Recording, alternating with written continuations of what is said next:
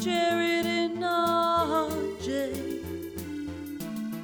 From Renoir to Kurosawa, and everything along the way.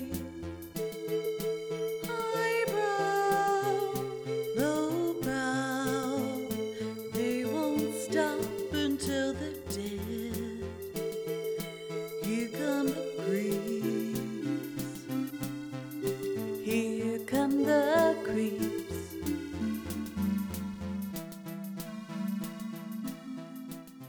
This is the Criterion Creeps podcast. I'm Jared Duncan. Big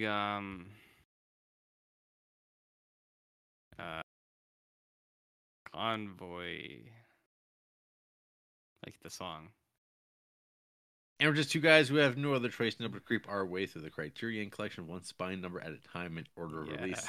This week, we're smoking major doobies as we watch Spine 420 in the Criterion collection, man.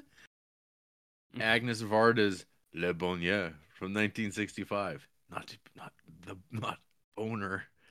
From the 4 by Agnes Varda box set. But first, RJ. Yeah? It's February. What does that mean? I don't know. It's February. It's not January like it was a week ago. Okay. Yeah. How does that make you feel? How does that make you feel? Is that It's 2024.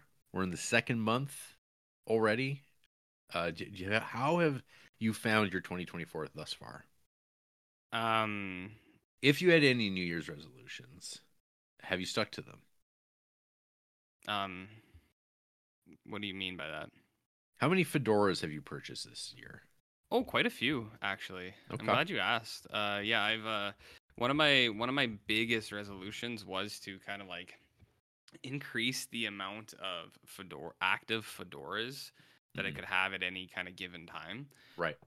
And I mean, I think I'm thriving, to be honest. Like, yeah. I mean, that's not the word that we're using, around the lodge, but no. Oh. It's anything but. Okay. Well, how many did you get though? Because I know you kind of set like a new personal best. Like you've had some big ones in the past, but like what was like what have you done this year? You mean fedoras? Yeah.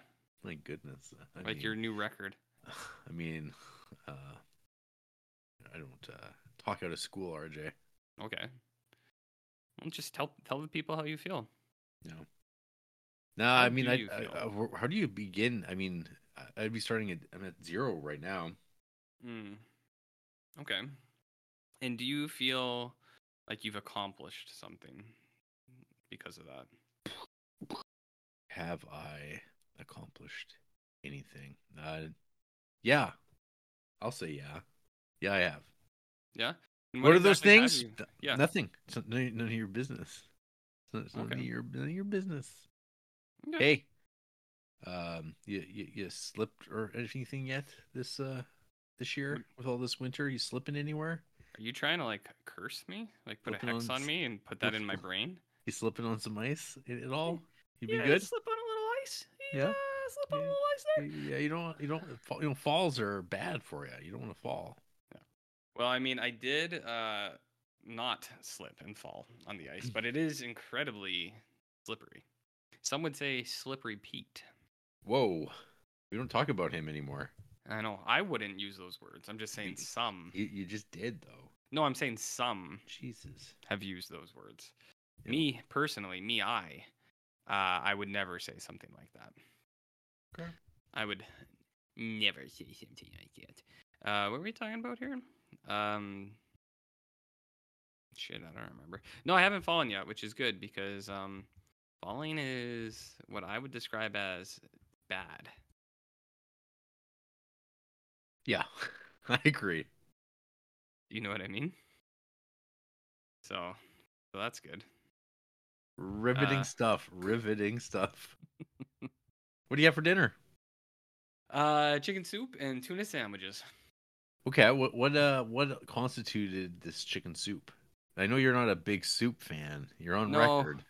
my tummy was a little upset earlier, and a comfort food of mine has always been like what my mom would always make when it was raining was chicken soup, just like Lipton's chicken, and Yep. then some tuna sandwiches, which I know some people are like, that's a weird combination. It's like it No, sounds like it, it's not. It's not that but weird. it's a pretty big slam dunk in my mind. So I'm not anti soup. I don't have an anti soup agenda. I feel like people are exaggerating how much soup is the appropriate amount within like a 7-day period. Uh, I mean, you should know this because you work there. But does Pizza Hut have soup? We do have bread bowls on occasion, and like it's pasta. That's like But for some, is that pasta or is it a stew? Do they have stew? well, we're working on a stew. And the only reason I bring it up, is because like I understand that a pasta bowl, isn't like I understand that a pasta bowl isn't necessarily soup, but for our clientele, they call it the soup. Degenerates. They say, "Can I get some of that soup there? You know, the one in the bread?" And I say, "Yeah, sure. What else would you like?" And they say, "Oh, nothing. Just one of them soups." This is Dominique again. Dominique? Oh no, he kind of talk like this. Domino, oh oui. Huh? Yeah, so that's what I had this evening. Um, so I had that going for Excellent. me, which was pretty good. I'm glad. I'm glad. And is Yeah, your stomach doing better? I think so. I think so. Yeah, I don't know. I just I kind of got like a nausea halfway through the day. You ever get nausea? Sure. Every Wednesday. Okay. Um. Oh. Oh. Oh. Oh. Okay. Hey, no. Hey, RJ, we have no emails. Really? Oh, I didn't promote that in any way. That's fine. Remember how we said last People week know. I should promote that in some way? Yeah, I think you say that every time. I always forget. No. I always I'm just double forget. checking here, and nope, Mhm. nothing. Nothing. Too bad you read those last week. I know, fucked up. Yeah, running on empty in more Uh-huh. ways than one. Okay. In more ways than one. Well, I mean, damn it. What else are we going to talk about? Well, what did you have for supper? Some spaghetti. What kind of spaghetti?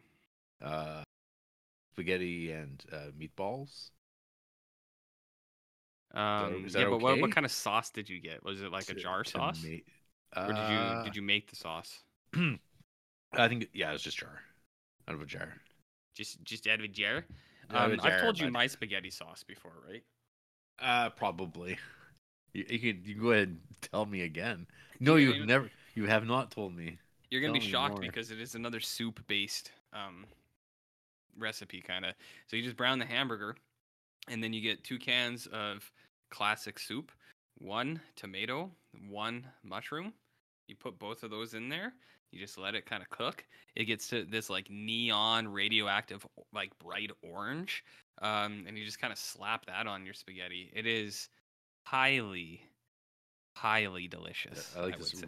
radioactive orange. Oh, it's radioactive. Like once you're done your plate looks like it's gonna be stained forever. You're like, that's never coming out. I think you could say fluorescent, No, it's radioactive. It's like emanating. It's like not radioactive green.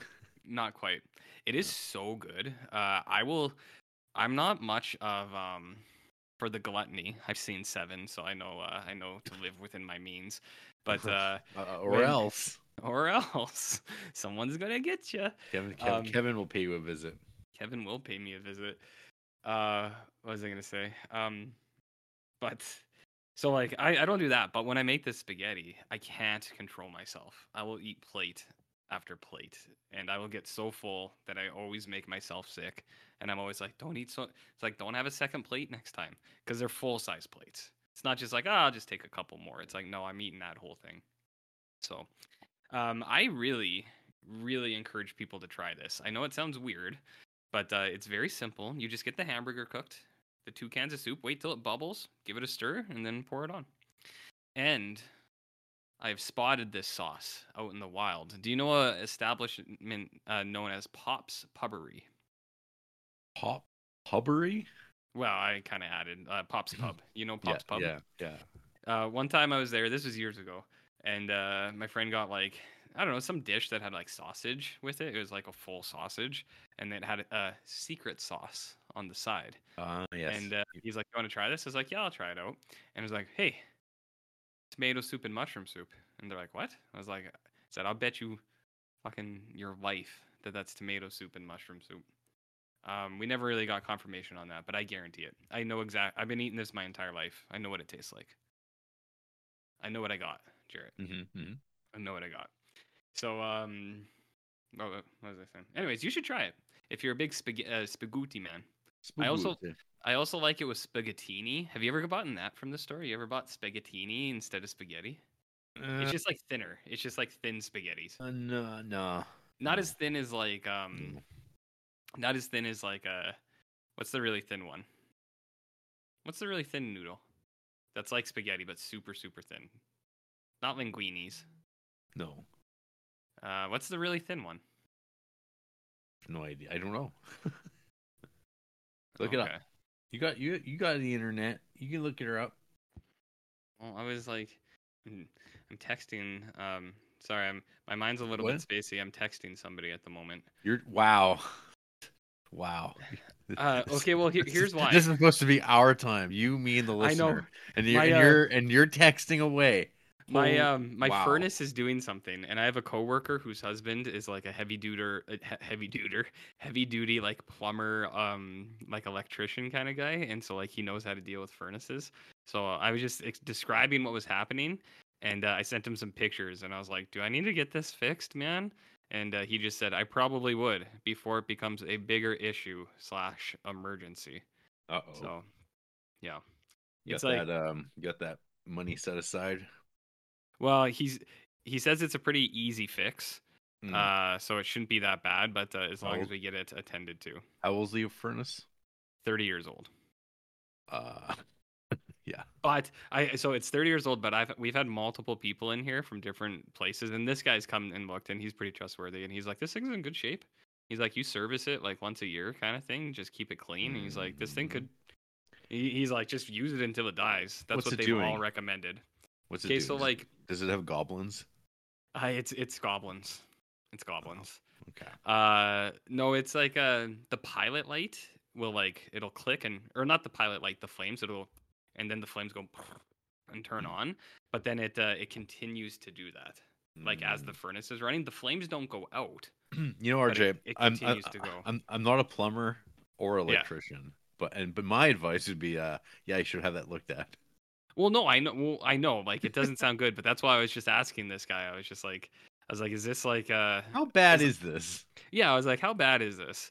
And he has done like he sometimes when he has time, he'll like come over and like fix stuff, and I'll give him something. Like I'm not like a freeloader. Like he came and did a bunch of stuff for us once, and I honored his time, if you know what I mean. Oh, all right then. Okay. You can fill in those blanks however you want. I'll leave it to our one listener to fill in those blanks however he wants. Hey, RJ, what you been creeping on this week? Okay, now my texting is over. Now I can give you my full, undivided attention. I'll be right here. You go on. You tell me all about it, baby. What's going on with your furnace? Nothing. It's done. It's done. I've texted him. My furnace issue has been resolved. Well, not resolved, but I know now that it needs urgent care. Yes. Well, I mean, at least it's not minus 40. No, I know. Yeah, I think what it was probably the minus 40 that thing was probably working overtime. Yeah. Overtime.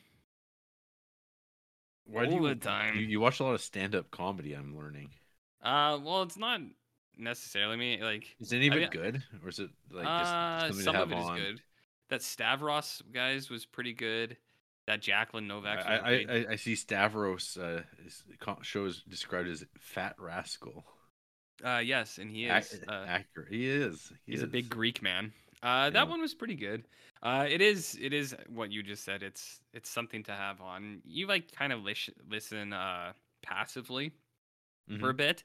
If I hear like something that I actually like, I pay attention. And then some of the jokes, like I've noticed a lot of these new stand-up guys, they all kind of like steal each other's jokes. Like they all have the same thing that they talk about, and it's just like fuck.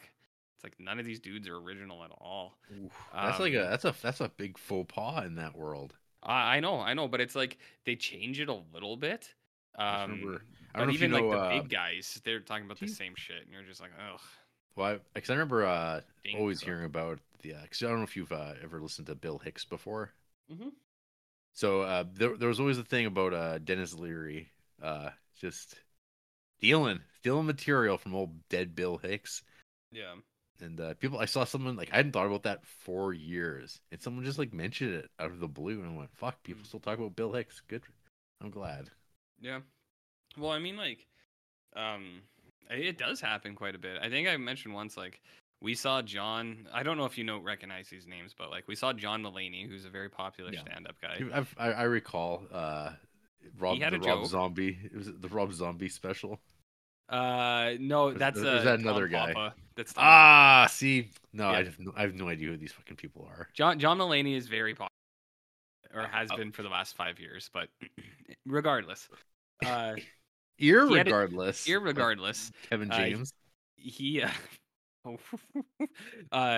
a joke. We saw him in person, and he had a joke, and we're like, "Oh, cool!" And then, like a week later, Mark Maron, who I think you know, Mark Maron had a stand-up on Netflix, and it was the exact same joke, like verbatim, and we were just like, "Huh, fuck, what a bunch of hacks!" Yeah. And those are two of the bigger guys, right? Or like bigger, more well-known guys. Man, so anyways.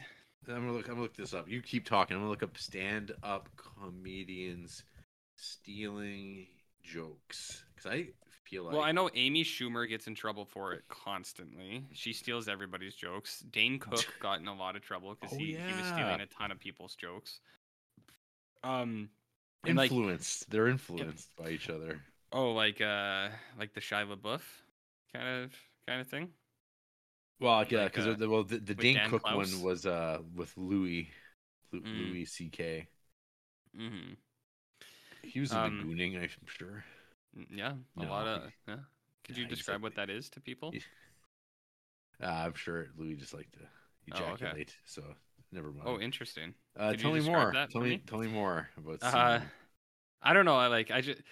Andy really likes watching these stand-ups because they're like easy to watch, and they are. So you kind of go on your phone a little bit and do whatever. But I've just noticed a lot of these modern ones, they'll either have the same joke or they will have the same like set thing where it's just like, here's a joke about trans people, here's a joke about like right-wing people, it's like the same like pattern of jokes, and you're just like, man, what are these guys up to? You know what I mean? I'm just reading about in January 2016, Amy Schumer was accused of stealing jokes by comedians Tammy Pescatelli, Kathleen Madigan, and Wendy Liebman. Schumer denied the allegations. Other comedians, such as Mark Maron and Dave Rubin, defended Schumer. Pescatelli later apologized, stating it had gone too far and was probably, quote, parallel thinking, RJ. It's parallel thinking. What do you think that means? I don't know. As part of his website, Stuart Lee hosts Plagiarist's Corner, where he cites examples from Jack Whitehall, Ricky Gervais, Harry Kondabolu. Don't know that guy. Simon Amstel, John Oliver, using material similar to his own. I mean, similar and the same is different, though. Yeah. Saying that it's similar is much different than saying that it's it's stolen, I think. Well, as my favorite lawyer Wikipedia says, there is historically very little recourse taken in cases of joke theft. Some comics, however, have chosen to exact their own justice. W.C. Fields reportedly paid $50 to have a thieving comic's legs broken. There you go. Swift justice, eh? That's justice. That's just.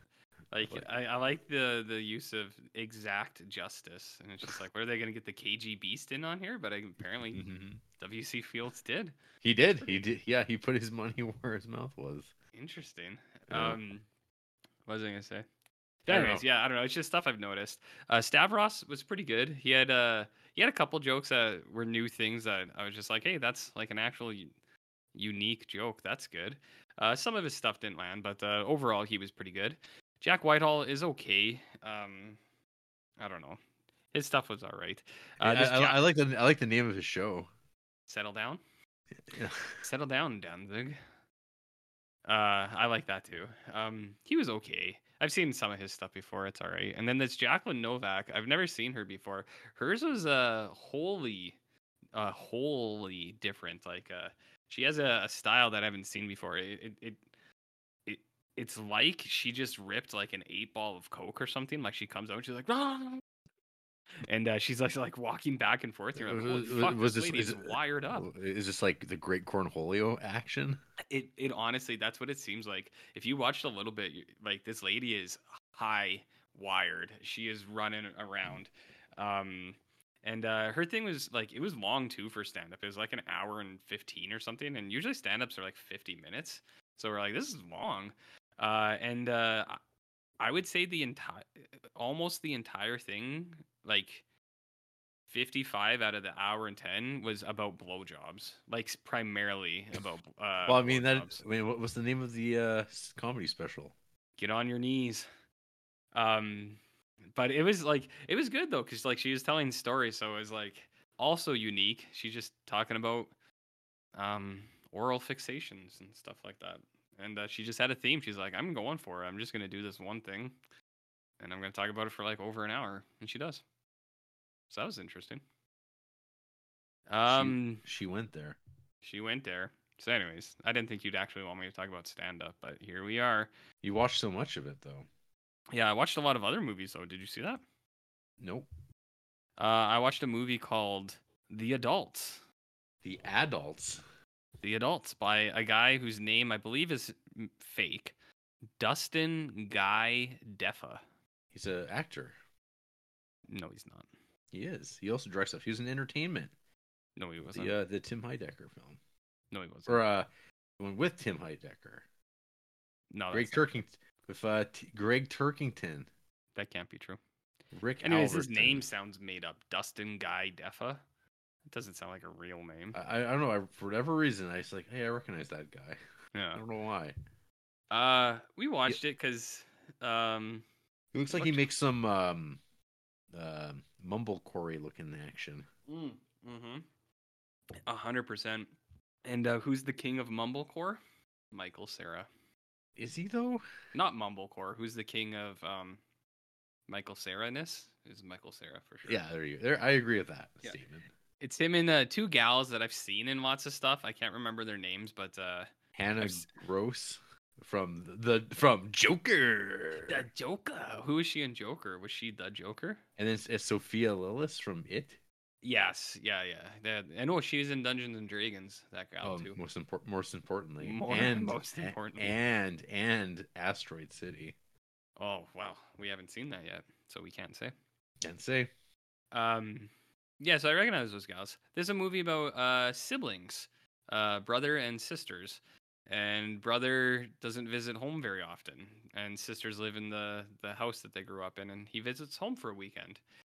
But he's always busy, Jarrett. He's always trying to get in to underground poker games. That's right, Jarrett. Man. This show's about Gambler. Is this Rounders? It's very similar. It's very similar. Michael Cera has been snatched by Gambler, and he won't let him go. So he keeps prolonging his trip. He keeps telling him, and he's like, yeah, I'm leaving. And then after every poker game, they're like, hey, if you like this, we kind of have another game set up tomorrow, a little bit higher stakes. And he's like, yeah, I'm there. Yeah. It was pretty good. It wasn't great. Michael Cera was good. Those two gals were really good. It was pretty good. It's not great. It was not great, but it was pretty good. Do you know what I mean? And I'm not saying.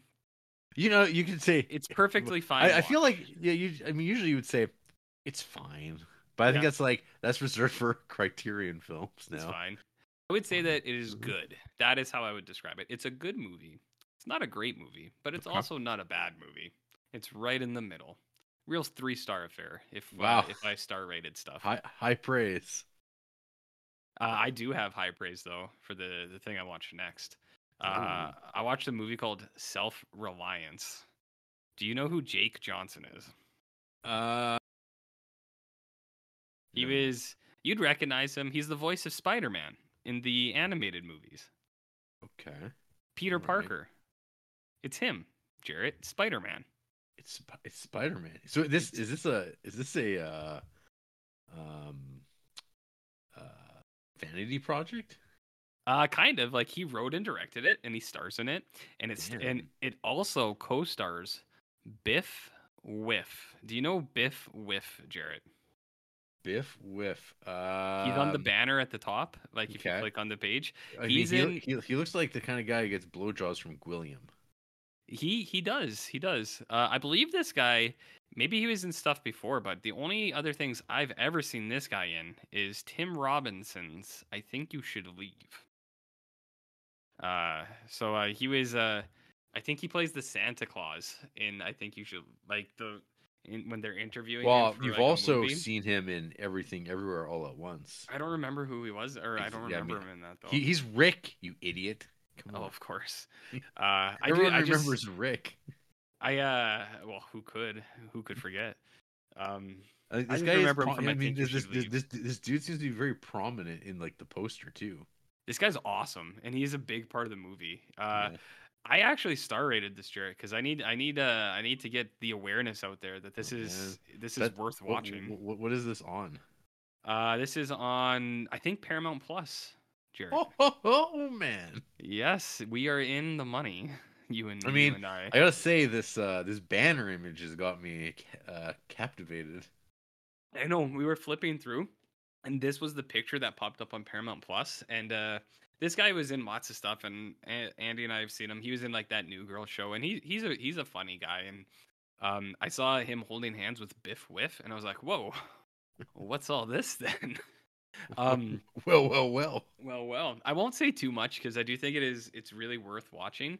But he's just like a normal dude, and then he gets picked up by like a celebrity shows up and picks him up in a limo, and he's like, hey, listen, man, there's these rich people, and they want you to be part of a game. Are you in? If you're in, you get in. If you just want to keep living your life, you just keep walking. And he's like, yeah, I'll try. Let's go. And he meets like some Swedish guys, and they're like, here's the deal. You have 30 days to stay alive. There are people hunting you. If you stay alive for 30 days, we'll give you $1 million. But if they get you, you're dead. And he's like, okay. And he's like, what are the conditions? And he thinks he finds a loophole where they're like, well, because he's like, he's like, what if I'm like with my mom and she gets hit by collateral damage? And they're like, oh no, the hunters only will kill you if you're alone. And he's like, only if I'm alone? Never if I'm by somebody? And they're like, no, never if you're by someone. And he's like, yeah, I'll do it for sure. And then he goes out and he finds homeless man Biff Whiff. And he says, listen, buddy, can you just stay beside me for the next 30 days? And you can live at my house and I'll take care of you. And Biff Whiff's like, yeah, no problem. So it's just them hanging out, walking around holding hands. And it's kind of like an Odd Couple kind of situation for a while, Jarrett. So he's like a homeless guy and he's just hanging out with him. And this guy's family doesn't believe him and stuff like that. And then it's just him for 30 days. And sometimes he loses Biff Whiff and he's on his own and he's got to figure out what to do. And that's pretty much the movie. But I thought this was real good. Real good. I liked it. I thought it was really funny and wholesome and a little bit different than things I've seen lately. So okay. I think it's absolutely worth watching. I think people should check it out. I think even Jarrett might like this. Well, you'd like Biff Whiff when he's on screen. Yeah. You'd be like, that dude's awesome. Yeah, I think he's got my number. Yeah, there's other parts in this where you'd probably be like, meh. But yeah, this movie's good. I recommend people check it out. You know what I mean, Jer? I hear it. Yeah. You know what else is a good movie? What? Past Lives. Oscar nominated, Jared. Whoa. Unless you have any questions about self-reliance or anything like that. I don't. I would check out this self-reliance. I think watch it with Kim. She might like it. I watched it with Andy. I was definitely more into it than Andy was, but she was like, "Yeah, this is a good movie," and I was like, "Yeah, this movie's wicked." I checked out Past Lives, because I remember when they announced all those Oscar movies. I was like, the only one I'd actually be kind of interested in, other than like Scorsese one, is this one. And it just got put on Prime, I think. But I showed Andy the trailer, and she's like, "Oh, that looks good." This one's kind of a Korea/Canada movie. It's your favorite company. Well, the director is Korean Canadian. Yeah. This movie is basically her her biography. It's very good, Jared. It's very good. It's a romance movie, but really at its heart. You didn't give it a star rating though. No, I didn't. It'd be 4 stars. Probably. Damn. It's good. Probably. Yeah, 4 stars probably. I think you'd maybe give it a 3.5. Because Okay. you get bored sometimes. Do you know what I mean? I get bored. Yeah, it's Hackney drama. Yeah. Where I go. Well, it's okay. it's a I don't story know about though. I haven't seen it. It's about immigration and what it feels like to be an immigrant when you're torn between like trying to live authentically to your home culture and then trying to adopt your new country and like take that on too. That's what this movie's about. And it's shown through relationships. So it's this gal who leaves Korea when she's little, goes to Canada, and when she leaves Korea, she was friends with this boy, and then they kind of keep in touch over the years, and then they lose touch, and she marries like a white Jewish guy from New York, and like she tries to make a new life with him, but then the old Korean guy comes back, and she's just kind of conflicted. She's like, do I try to am I just fully in trying to be like a North American person, or do I let Korea back in? You know what I mean? Like the concept of Korea. Do I unleash my inner Korea? Yeah, like I mean, it's told through like a relationship, but it is it is just a movie about probably how immigrants feel. You know what I mean? It's got John Magaro from First Cow. Yeah, that's the he is a Jewish Italian guy in this, which I think he is in real life too. But yeah, this guy's in tons of stuff. RJ, he's an American. I believe in this movie he makes a comment about being Jewish and Italian. So okay, I'm just doing what the movie told me. Okay. Okay. All right. Fair. No, it was good. It was it's like I said before. I was like, I saw a preview for this. I can't remember where, and I was just like, that looks good. Looks like a good movie. I don't know. I enjoyed it. Korean movies are usually pretty on the mark for me. I haven't seen too many that I don't like, but I've only watched the ones that I've been interested in. I could change that for you. I know you could, but no. I just want to have nice, wholesome Korean movies. Nice, wholesome Korean movies. Yeah. Was was the Sadness, was that Korean? Or was no. Where did that take place? Where was the Sadness from? I know it was made from like a Canadian guy, but he went somewhere like Pan-Asian. Yeah, Taiwan. Country. It's Taiwan. Taiwan also makes really good movies. Yeah. He had to leave Canada to make that. He's like, it made one good one. Yeah. He said, Justin will never let me make this one. Not Yi, RJ. Yi? Was that the other Korean? No, Yi's Chinese, isn't it? Taiwanese. Taiwanese? Doesn't Yi take place in China? No. What? It's Taiwanese. I thought they were speaking Cantonese in that movie. Do they speak Cantonese in Taiwan? I have no idea. Oh. I'd have to look it up. But yeah, that's a Taiwanese movie. Okay. That's why the West loves it. It's hard to keep track of all these movies. Love Taiwan. Well, who doesn't? I know John Cena loves it, right? No, he loves China for sure. He likes money, I think, primarily. I don't think he cares. Isn't that the thing? Doesn't China just claim that they own Taiwan? Is that why I'm getting confused? Yeah, I think so. I think that's why. Yeah. Yeah, I think they do speak Cantonese in Taiwan. They potentially. Okay.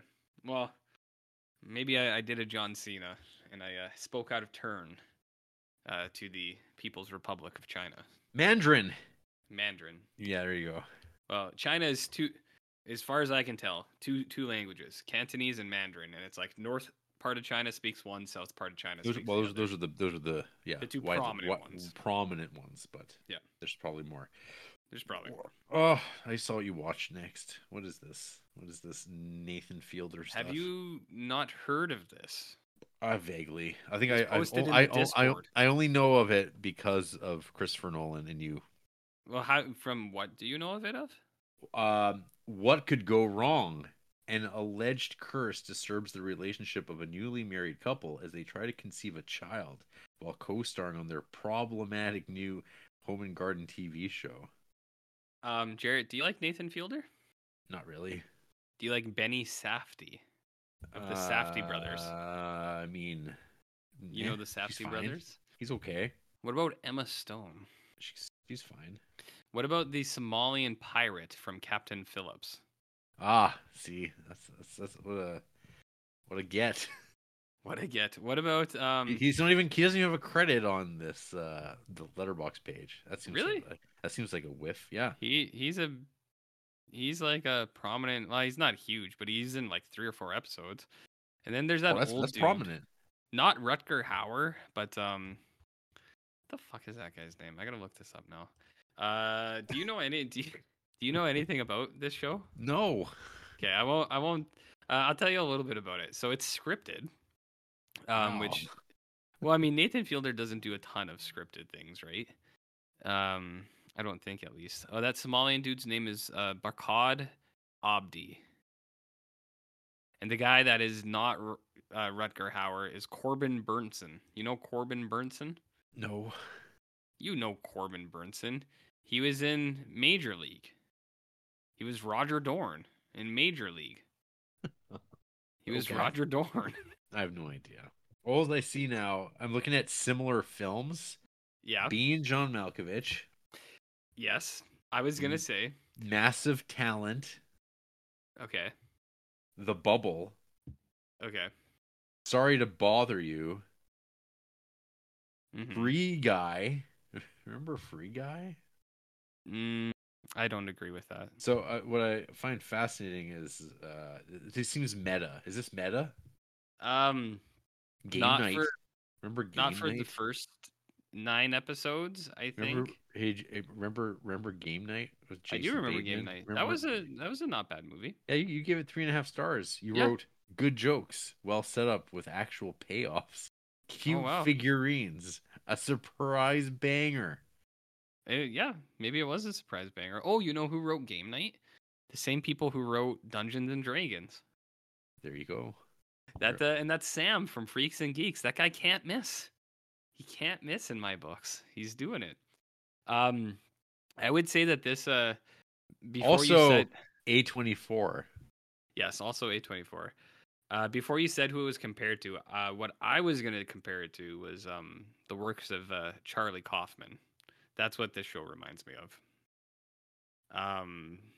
Like throughout, there's elements of Charlie Kaufman stuff, and then near the end is I felt very Charlie Kaufman. Would you call it Kaufman-esque? I would call it Kaufman-esque. I would. So it's scripted, which Nathan Fielder doesn't do a ton of that stuff, but it's supposed to be like a modern day HGTV show. So like it's this couple, him and Emma Stone, and they go around making these things called passive houses for people. So it's kind of like home makeover, but they're giving people these things called passive houses that are supposed to be like eco-friendly, like they self-regulate and like they're climate controlled, like on the inside, but they don't require any energy and like stuff like that. But they are ultra aware of what the current world is. This show would drive you nuts, I think, for like an episode or two. Why is this 10 hours long? Because it's a TV show. How many it's episodes? Like 1 hour episodes, 10 Holy 1 hour episodes. Shit. Yeah, I've been watching this for like a week and a half. Holy shit. That's right. But it's like these HGTV guys, but they're very aware of like what modern social media is like. So a lot of what they do is for that. Um, if you know what I mean, like they're not entirely genuine people, but they know the role they need to play to be these like hosts of this TV show. And then Benny Safdie is like the director of the TV show, and he's like a real sleazy, like Hollywood guy, kind of, and he likes to manipulate things to like kind of generate like drama and like tensions and conflicts and those sort of things. So most of the show is like the HGTV show aspect of it, but in the first episode, he runs afoul of this little girl, and she's like, I curse you, and then like lots of things start happening to him, and he feels like he has been cursed by this little girl, and so a lot of the show is him trying to get the girl to kind of like relieve him of the curse. But then you're like, is the curse a real thing, or is the curse of modern society, Jared? Oh man. You see what I'm saying? Yeah. Do you know about skewering satires and social commentaries? Do I ever? What about skewering social commentaries? What? I don't know. It was good, man. I do really like Nathan Fielder. This is definitely like outside of the realm of anything. Like I think anything that he's done, like he's done stuff like this with his other shows, but his other shows were always like him working with like real people, and he is like doing this stuff to them. But this is something that him and Benny Safdie wrote. So, well, it sounds interesting. It fits into his oeuvre. I think you would maybe, you'd get something out of this. Yeah, I think you'd get annoyed initially, but the characters, like, they are supposed to be annoying because they're the people that you see like on the internet, like doing all these things, and you're just like, these aren't real people. Yeah, but that's like the point of it for a while, and then it kind of turns a little bit, and as you're watching it, you're like, okay. You go, interesting. And then interesting.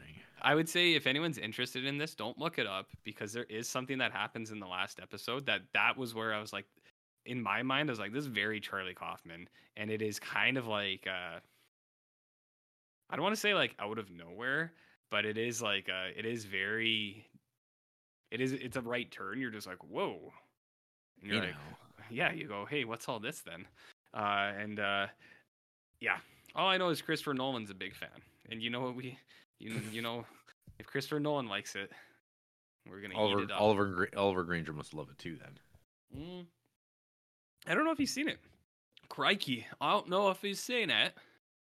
He might be listening still. I think he is still listening. Crikey. I was gonna say, hey, you should watch the Larry Sanders Show. I think it's now on CTV though. CTV is the absolute worst fucking platform. You can't watch anything on there. It's impossible. It's impossible. That's me flunk English. That's impossible. You know what I mean? Hey, I can't remember. Did you watch Deadwood finally? I can't remember. I watched like the first season, and then that was during COVID year. I was watching Deadwood and Star Trek at the same time, like original series. Man. And then I started liking Star Trek more, so I just that's when Star Trek happened. That's when Star Trek happened to you. Because I was watching Deadwoods and Star Trek during COVID year. Yep. And then I was like, I'm liking this Star Trek show. Yeah. And, the rest is history, as they say. As they say. Yeah, did you finish watching Lower Decks? I saw people on Discord were demanding it. I don't know what they want from me. I've given them everything I have. I can't watch that fucking show. I watched 4 episodes, Jared. I didn't make a single note. Because like there was stuff I was like, this is really, there was things that I was like, I could have wrote notes about like how dumb it was and all the stuff I hated, but it would have been pages and pages of things. And I might as well just live stream the episode and people just watch me groaning anytime there's a joke that's fucking lame. It'd just be me going, ugh. Ugh. And that'd be my social commentary on that. Yeah, maybe a couple like for real groaners, some real like just get fucked. And then at some point, like, because it'd be a live video feed of me watching it, at some point I'd get up and I'd leave, and then it would just continue playing for like 10 minutes, and I'd just kind of come back and look and be like, oh, okay, and then I'd walk away again. Sit down with the chopsticks. Yeah, well, couldn't even enjoy a nice salty snack with my chopsticks in that show, because every time I was watching it, I was just ugh. Yeah, I can't do it, man. Like, I don't know, it would have to be really worth my while, and people know what that means. Yeah, people know exactly what that means.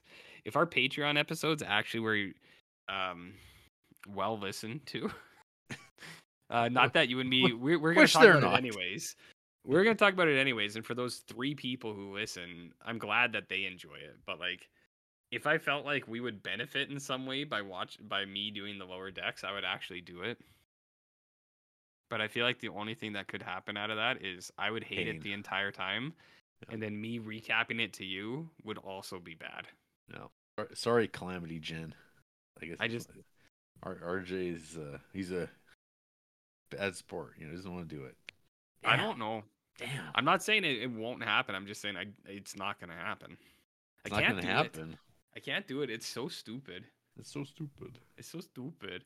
But I watched one episode of Twisted Metal last night. And? It's really, really stupid, but in a better way. There's really dumb shit in it, and I was kind of like, yeah. I was like, yeah, okay. I'm gonna give this some time. I'm gonna see what happens here. Some of it was over the top stupid. I was like, that's not funny.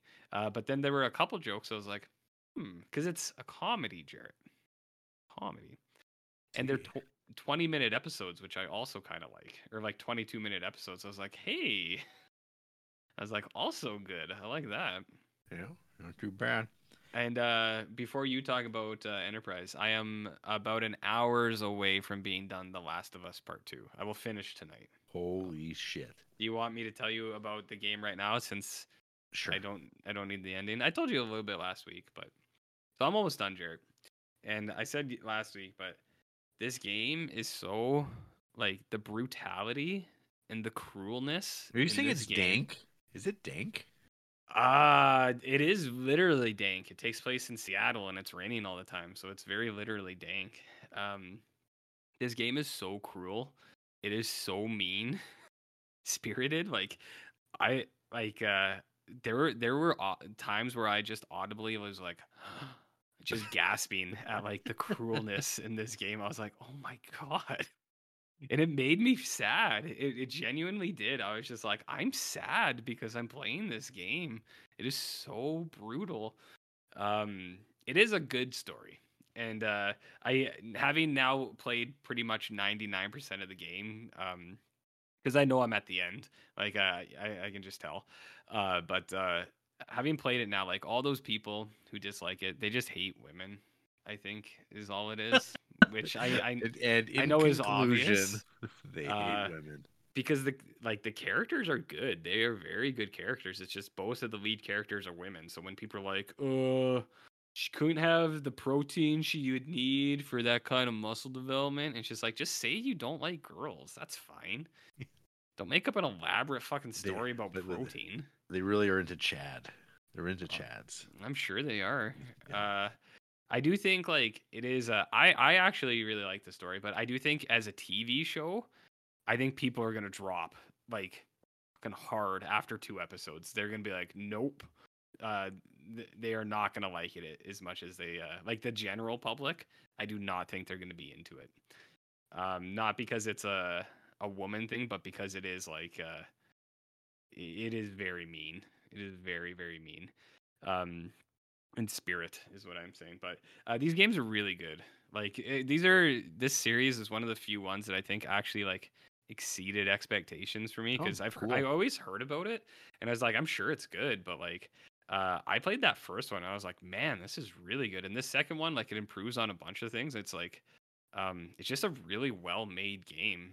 The cinematics are good, the gameplay is good, like it's got all these mechanics in it that feel natural, and it doesn't feel like you're wasting your time. They do really clever stuff, like a lot of modern games now I find backtrack, where you go this way and then you backtrack back. This game does it in a really clever way where you of the game is you play as one character going this way, and then the other half of the game you play as the other character coming back. So it's a really unique way to like have the backtracking in there, but or like the inverse, but it doesn't feel like you're just walking back, which a lot of games do. So that's very good. The only thing I have to say that I think is like absolute like wrong call. They should not have done this. Is they introduced dogs into this game, Uh-oh. and like half of this game is you have to be like stealth and like sneak around stuff. And now you have dogs, and you have to kill the dogs. It is a literal plot point. You have to kill dogs in this game, and I was like, why did they include this? I was like, this is so bizarre.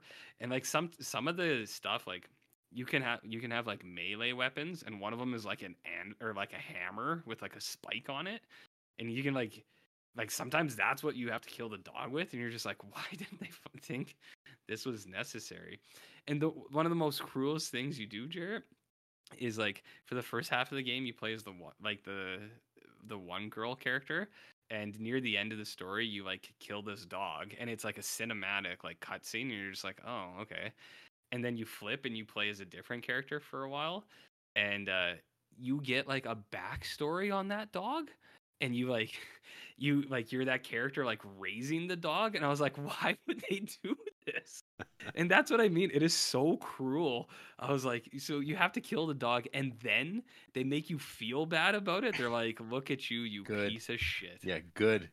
Yeah, they're like, look at how sweet this dog was. It was a Sitting back hero. playing your video games, you sick fuck. Yeah, like I feel like the game is like it's being mean to me. Yeah, it's like And I'm Susie like- Green.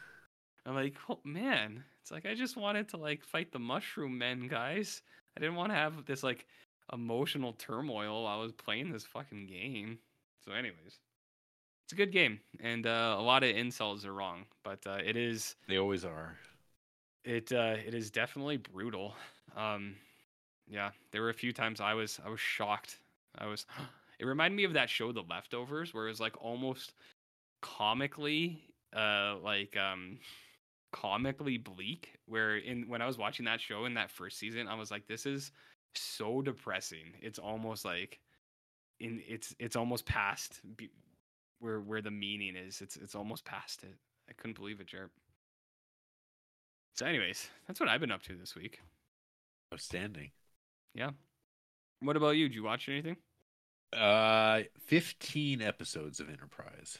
Holy shit. Where are you at right now? I am about to start episode 10 of season 3. Episode 10 of season 3. Let me see. Episode 10. Hey? Interesting. I believe Jared's been kind of live reading these episodes as he's gone to me. I believe that the first 10 episodes of season 3 have a lot of good development in the kind of overall story. There's a couple good episodes in there, but a lot of good build up. And if my notes are to be believed, episode 10 is where we kick into another gear here, Jared. Damn. And I don't want to play that card or play that lead too early, but I do think I think you're in for a treat for the remaining 14 episodes, with the exception of 317. Well, That we'll episode see. has got a 1 star. Well, let me just rip through this real fast, RJ. Yeah. Just for you. This is for you, not for I you, know. listeners. This is like I an know. addendum to. If you want to listen to the RJ's real deal talk about Enterprise, you can join us on Patreon for $1 Absolutely. or more, And you can download all our Star Trek episodes. Get it fresh from the pump. Yes, the pump indeed. Yep. Mhm. Yeah, so episode 21, that was a Dr. Phlox episode. Not as good as the previous Dr. Phlox episode. This is the one where he meets another member of his species, but it's like, Yes. yeah, that they genocided a little bit earlier on, 400 years prior. And dealing with this guy's like, I don't want this guy operating on me. These people are trying to kill my people. And there's dilemma because the guy's like, I don't want to be operated on. And the doctor goes, well, I can't do this ethically. And of course, Archer, he's like, what are you? You're on a human ship, you fucker. You're gonna do it. And so there's a back and forth. And then there's spelunking, which I vaguely remember you talking about.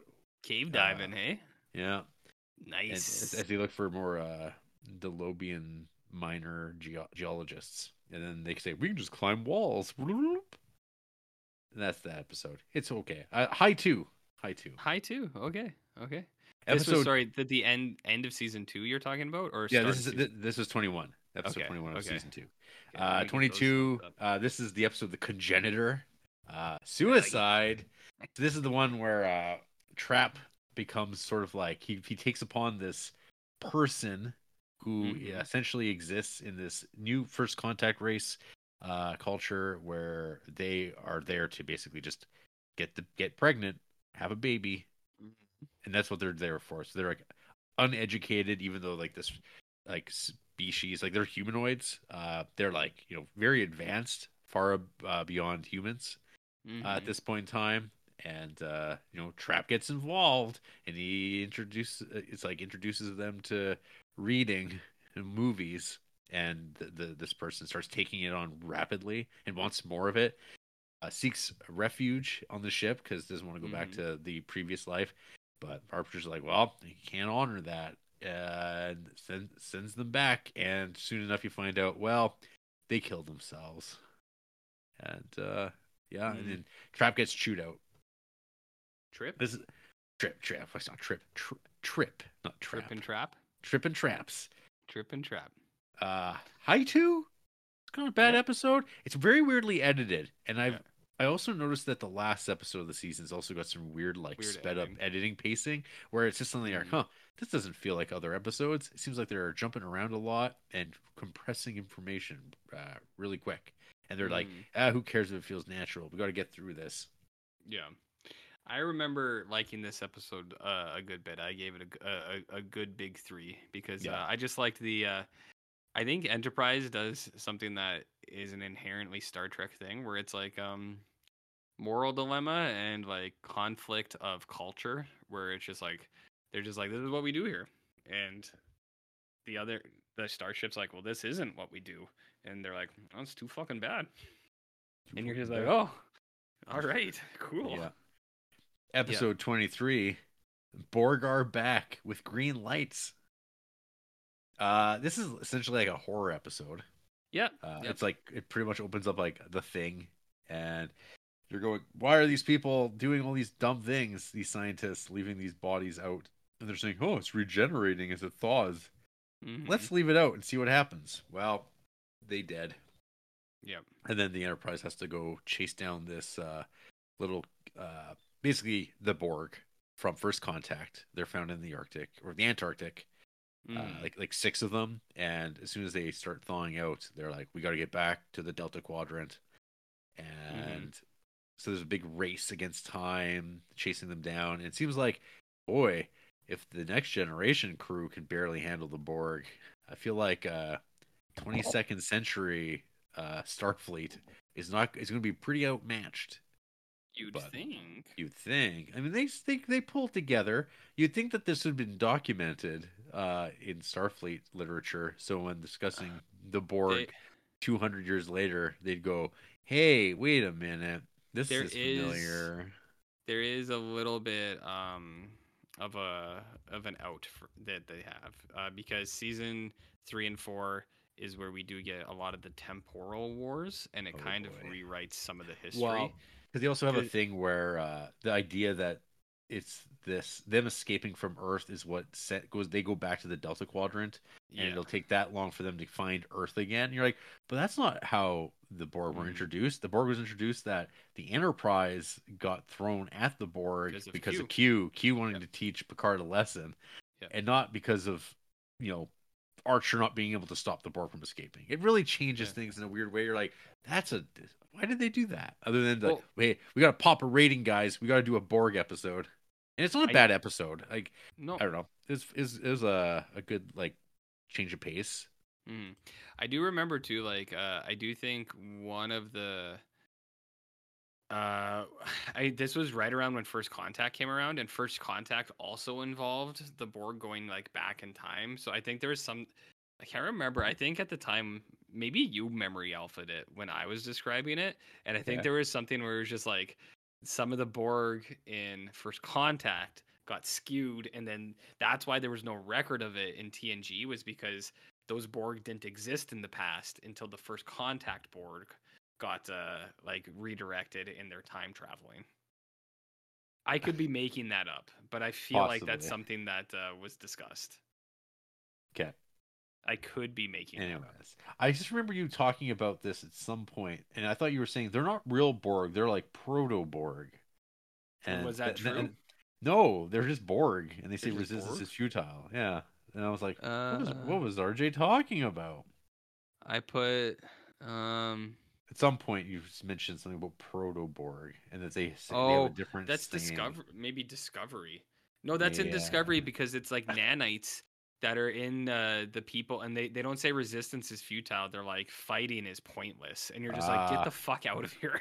Well, classic Discovery. That's Discovery 100%. There we go. Yeah. All right, moving right along, episode Mm-hmm. 24. This is the episode where it's like you find out about like R.A. Armstrong, whatever it is, like R.J. Armstrong. Mm-hmm. Who's like it's Wild Bill from Deadwood, David Yeah. Carradine, and he was like the first guy up into who hit warp 2.1.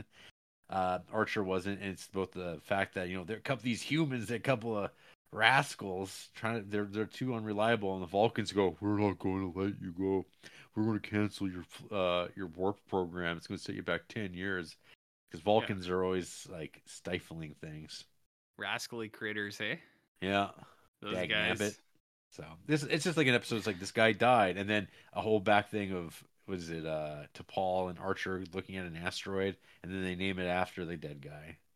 Yeah. And you go dun dun dun dun. No, episode 25. That was like a high 2, I guess. I think the Borg episode was like a 3-star. That's good. Yeah. Okay, episode cool. 25.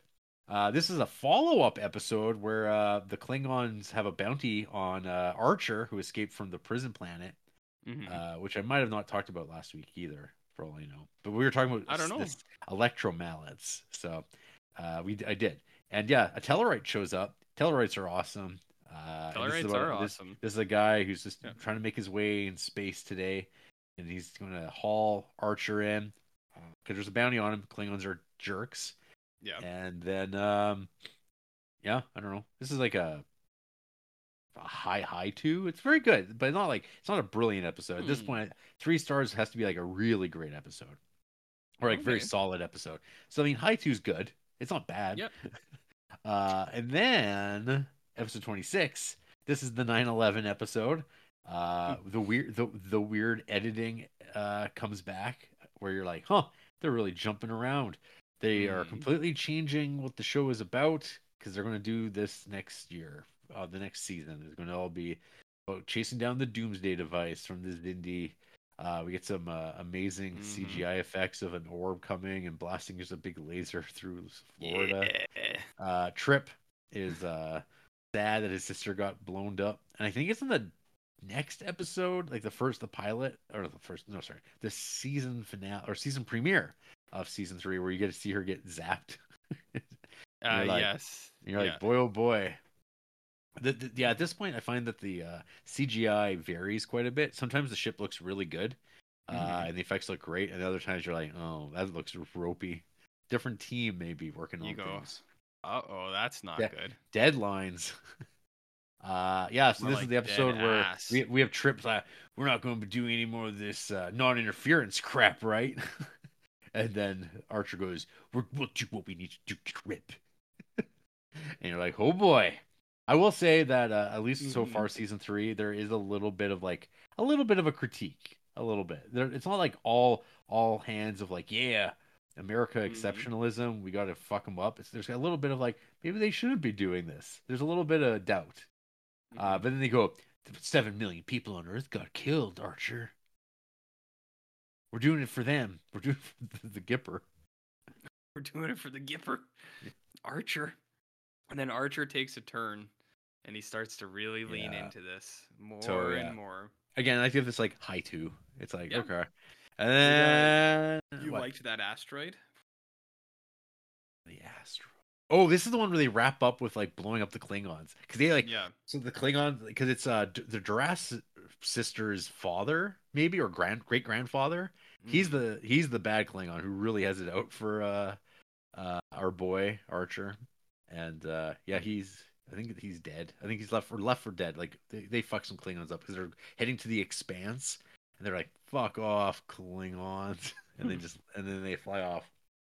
And then season 3, oh yeah, we get some like weird like found footage like of like Vulcans being turned inside out.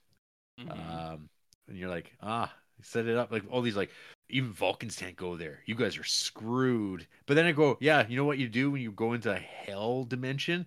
Bring Porthos the dog. For He's sure. Okay. He makes it okay. I know, but you're like, it's like plot armor, right? Like, because you're like, Yeah. I don't think that bad's gonna ever happen. I mean, they got the fucking dog on the ship. It's fine. I mean, they did have that episode where the dog was sick and dying for the entire episode. Yeah. So like, you got remember his brain surgery? it does make you like. I remember when I was watching this, it was kind of just like because it is like you're taking Porthos into hell, and it's like, well, Enterprise already had him in the hospital for like an entire day, so like, Yeah. maybe they are.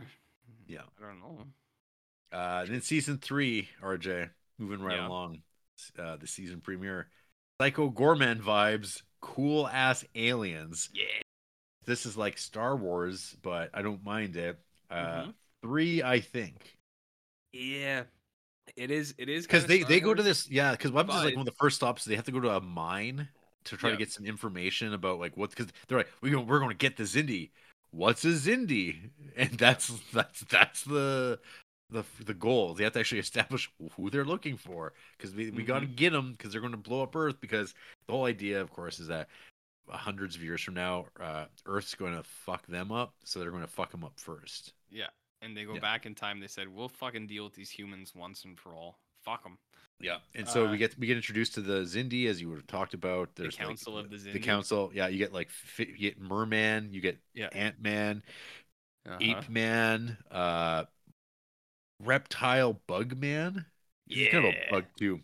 Yeah, and then there's like the human guy who's like, who cares? It's not Jeffrey Combs. Who cares? It's just a guy. Those, I think those guys are called the Arboreals. Sure, but anyway, I messaged RJ because the Ant-Man, they're my kind of guys because they're totally right. The insectoids are like, we have to destroy them, like we have to annihilate them. You're like, yeah, they're not wrong. They're smart. They're smart bad guys. They know that, like, yeah, we got to stop this. This is an invasion from the humans. We got to stop it. And you're like, they are invading you. Yeah, Ant-Man have the right to defend themselves. Yes, the insectoids and the reptilians, they're kind of partnered up because they're like they have insect and reptile brains. So they're like, let's fucking kill everybody. Yeah, they're sort them out later. Yeah, so we get these like throughout the season, we get these little like meetings at their boardroom at the council. It's so good. And you're just like, then then you always forget about the mermen, and you go, yes, mermen, blah blah blah blah blah blah blah. So anyway, good. Then they go to like this planet, which like it's like a mine planet by this like something out of 40K, some like experimenter slave master who's like, we're gonna kidnap everybody on the Enterprise and put them to work. And you're like, fuck yeah, this is like crazy Trek. This is neat. Next episode is what, Space Pirates or whatever. I just give it like a 1 because I was like, I don't fucking remember anything about this episode. They're like zapping like something. Like some big sphere thing. Oh, it's the transporter thieves. Yeah. Yeah, that stuff. That was some real like. Oh yeah, this is torture. This is torture Trek because this is about I think when Archer throws the guy in the airlock, he's like, I will let you not be able to breathe because it's like waterboarding. I'm willing to go the distance. This is what I put. I put Archer does war crimes. This is where I believe is the beginning of war crime. What's the Geneva Convention? What's a truck? Episode 3, devolving bullshit. Bad. Solid 1. I gave it a 1 as well. That episode was bad. That one was bad. Yeah, because you get like introduced to these like aliens who are like, everyone on there is contaminated. And then that's the end of it. And you're like, oh, because then you get fucking Scott Bakula running around. I have a wig on. It's so bad. Waste of time. Skip it. Okay, good to know. Episode 4, sex slave, but not. Megamind villain shows up. This is like a decent. Yeah. This is like a 2-star kind of like fine Star Trek, moving the plot along. I don't know, Mm. because it's just like this woman, this blonde human woman, who happens to have been found herself in the clutches of this sex slave trader. They take her, sorry, they rescue her, but she wanted to be taken because she was there to gather information for the Zindi, and then the Zindi come for her. It's all part of the formula. It's about getting the map of the galaxy so they know where maybe where to go. Episode 5, we get zombie Vulcans, fast zombie Vulcans. Medium speed, and it makes T'Pol like emotional and like distraught because of like abnormalities on the Vulcan ship. It's like fine. This is like okay, 2-starry. It's the Zombo ship. It's an Zombo okay. ship. Yep. Yep. Episode 6. That's Incel in Space. Yeah. Who's thirsting for Hoshi. Yeah. This is a definite like probably high 1, low 2 kind of territory. This to me is like this is Voyager. That's kind of like and maybe it's not fair to Voyager, but like this is the worst kind of feeling of Trek that permeates the Voyager feeling I get. This one's it's like Beauty and the Beast, but with the incel stuff. But the crab guy is cool. It's just you're like, I don't really care what this crab guy's up to. Yeah. And Episode 7. Archer's just like, hey, you should Hoshi make yourself available because he could maybe tell us about the Zindi. Well, that turns out it's the incel guy. Yeah. Using mind tricks. So but very obvious that that's what they're doing. Episode 7, talk about super weapons. We get the Simian Zindi, who are not all bad guys. They're just like you or me, not terrible. I think you were excited about the slug gun. Looks like something. Looks like Halo. Style gun. That thing's super cool. I like that. That was my big note from that was worm guns, and I was like, yeah. I like those guys. This episode 8, though, the quantum brain parasite episode, people really seem to like this episode. I guess it's like the whole time I was of the mind that this is sort of a what if like all a dream kind of thing. I'm like, well, it's going to resolve itself. They're not going to leave things the way they are. But I know Star Trek fans seem to get really excited about alternate timelines and futures by default, even though it doesn't matter. I don't think it really tells us anything more about Scott Bakula as a Archer character. It's just like, things happen to him. He's losing his memory, and then T'Pol and him fall in love in this timeline that isn't going to happen, where Earth's wiped out and only left 6,000 people. It just felt, I know they're trying to do like a Days of Future Past idea, but I give it a 2 stars. Me too. I gave it 2. This is like an 8.5 on IMDb. It's like a top-rated episode, and I'm like, no. People also love that TNG episode where Picard goes and lives an entire lifetime somewhere else and learns the flute. And I remember being like, it's fine. And then you're like, this has got like a 9 on IMDb, and I was like, what? And like people love that episode. Well, it's not that episode, nor is it All Good Things. Because like, settle down, guys. Yeah. Do you know who directed that episode? I will say Jonathan Frakes. Tom Paris of Voyager fame. Ooh, baby. I made Podcast a special note of that. Supreme. And then episode 9's Western Planet. Yeah. Some aliens came and snatched some pilgrims. Yep. From like the 1800s and brought them here. And to use them as slave labor, and then all the white humans rebelled because there's only white people in this too. It's really it's a decision, and they fought back and they subjugated the aliens. Yeah, everything's the exact same as a Western planet, and then they're like, they're humans, but they got a little bit of alien blood in them now. But we can't take them with us. There's like 6,000 people on this planet. Yeah. And we can't take them with us right now, but we'll send for you. Don't you worry about nothing. Low 2, we'll say. I thought that was, I thought it was so funny. The fact they're just like, we kidnapped these guys and from Earth, and they're our slaves now, and I was just like, what? Because it was like, I don't know. I thought it was super funny. I was like, what an idea, Enterprise. You guys are doing Misguided. crazy stuff. Misguided. Yeah. Anyway, that's where I'm at. That's my Enterprise talk. Nice. Succinct. Nice. If you want to listen to like long periods of us discussing Trek, this was nothing. That's on Discord. Promise. But hey, I'm like almost halfway through season 3, waiting for it to actually get to this great landmark of Trek that I've been promised by my co-host. I'm hopeful.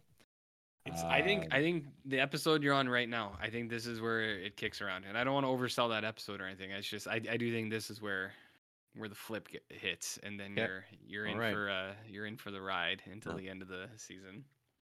Yeah. Yeah. Okay. You know why I really like the Council of the Zindi, is because you kind of said it was kind of Star Warsy, but also why I like it is because they have like a Star Trek explanation of it, where they're like, yeah, we were one people, but we separated and we just evolved differently. So yeah, these guys are mermaids, but these guys are ants, and it's like the explanation of it. I was like, yeah, I'm following. It's like I understand. Cool. Yeah, cool. Yeah, the Zindi are so cool. I love those guys. I like the bug guy is cool. The mermaids are cool. Yeah, they're all so good. And the arboreals, who could forget them? Who forget those guys? The jobbers to the stars. You always need those in Star Trek. Yeah, there's like at least one episode of Enterprise where I think the makeup on their forehead was the laziest like makeup I've ever seen. It was like nothing. It was just like, oh yeah, some like squiggles on their middle of their head. It's almost like they're taking the piss. Yeah. And I think like there's a bit where like when they find out, they just peel it off. He's been modified. It's like that's not modification. It's just makeup. But I guess they're like because they see a human head and they're like, where's your ridges? Oh dear. Yeah, deeply. Those one of those dumb things. They did it. They did it in Trek. Oh dear. Oh dear. Yeah. Anyways, hey RJ, got any news for us? Yeah, I got the big news. Let's see some news here. Jarrett's getting some commissioned art of the Jokers, it looks like. Okay. And Benedict Cumberbatch is also known as Benedicuto Cumberbatch, which I found interesting. Movie scoops. Kumail Nanjiani reveals he went to counseling over Eternal's bad reviews, and he said, "I do have trauma." Yeah, I don't know if anyone. Well, I posted in response to that because he said this on a podcast called "Inside of You" with Michael Rosenbaum. I'd say no, thank you to that. That'd be a hard pass. I was kind of curious about it, so I looked it up, and I'm like, okay, it's an interview he did on a podcast. Yeah. And I was like, I want to look at the comments. I want to see what those are like. And it's most people just saying, thank you so much for talking about mental health and opening up the dialogue about it. No one's laughing about it. Mm-hmm. So if you want to laugh about things, join us on Discord because that's what apparently people think it's hilarious. That's the appropriate place to do this. Yeah. I'm surprised. YouTube, what decency on display. Not in Creepsville. Oh no, we don't do that sort of not that sort of thing here. I don't know. Everyone loves Kumail Nanjiani, but I've gone on record for a while saying that I think he's kind of an arrogant tool. I don't know. He just gives off like a real smarmy kind of like vibe to me. He's always like, I went to counseling. And you're just like, okay. Money is no object. Money's no object to me. The studio might even have paid for it. Why don't you have a studio? Why don't you have these abs that I was paid by Marvel to get? And you're just like, all right. It's really hard to maintain it. People just don't get it. People don't get it. Do you know how many steroids you have to take to get this kind of guy? How much poached chicken breast I hate? Yeah, I don't know. I sacrifice a lot for my millions of dollars. Oh yes, I'm sure he has. Well, I mean, because originally, first I was like, okay, if you're gonna be a public figure, there's a lot that comes with that. Sometimes Yeah, sure. Sometimes there's good and sometimes there's bad. Yeah. And if that's like, if you're gonna have to, like, you can't handle it, get the fuck out of the public light, man. The world's not going to get better. It's bad. He could people just are tour bad. the convention scene, and that could be his job. Yeah, I think people are really nice on that circuit. I think. Yeah, like if he didn't want to be like, he could. He could just tour around the convention scene. He'd say, "I'm cool on the on Johnny." What's fascinating is, like, actually, I read a few of the pull quotes. I didn't listen to the interview itself, but it's just like, Disney. They're really confident. They screened it early. They thought it was going to go great. Then it didn't.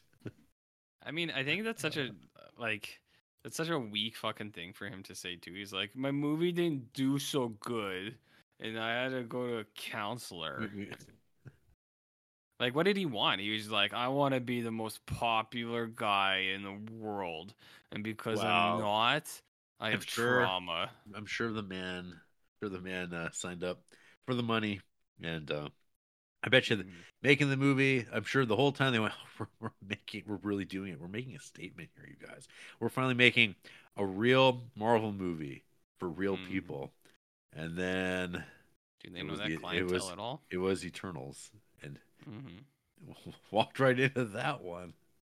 Yeah, I think I told you I saw like 5-10 minutes of that movie in a waiting room one time, and it was like a dude. It was Jon Snow or not. It was I don't know, that Game of Thrones dude running through the woods throwing fireballs at dragons or something. I was just like, fuck, this looks bad. Wasn't that Game of Thrones? It was that too, but less good. Less good. Good. Yeah, the movie with a smaller budget than a TV show. Yeah. Oh my god. All I think about is like shots of the beach at sunset or sunrise. Oh, yes. Yeah. Hey, man, Marvel is just portentous music. Marvel and Disney just they were so confident in it. They made me confident, and now I'm not confident. Now I have to sue them because they gave me false hope.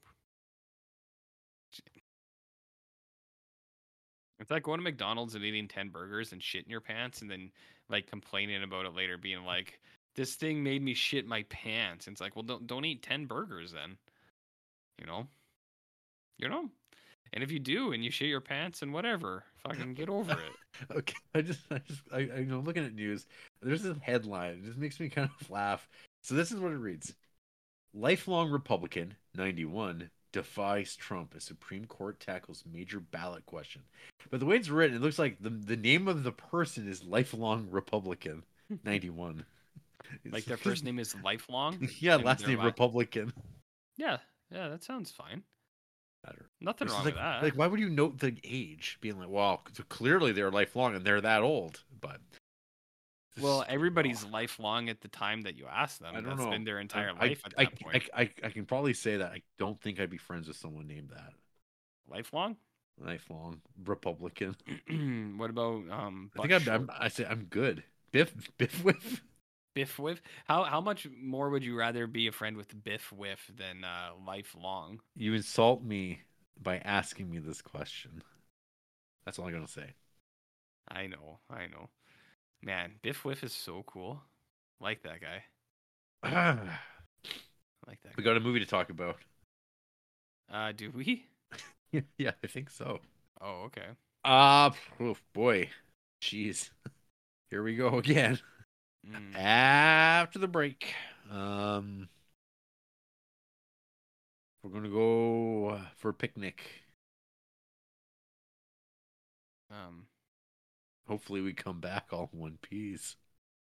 Why wouldn't we? A girl who misses much.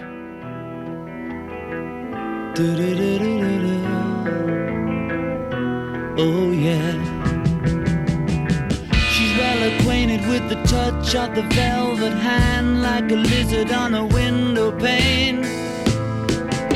The man in the crowd with the multicolored mirrors on his hobnail boots, lying with his eyes while his hands are busy working overtime.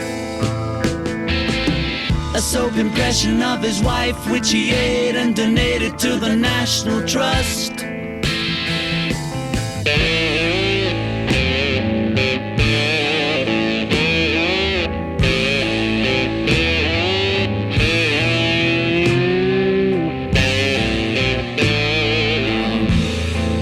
I need a fix, 'cause I'm going down, down to the bits that I left undone.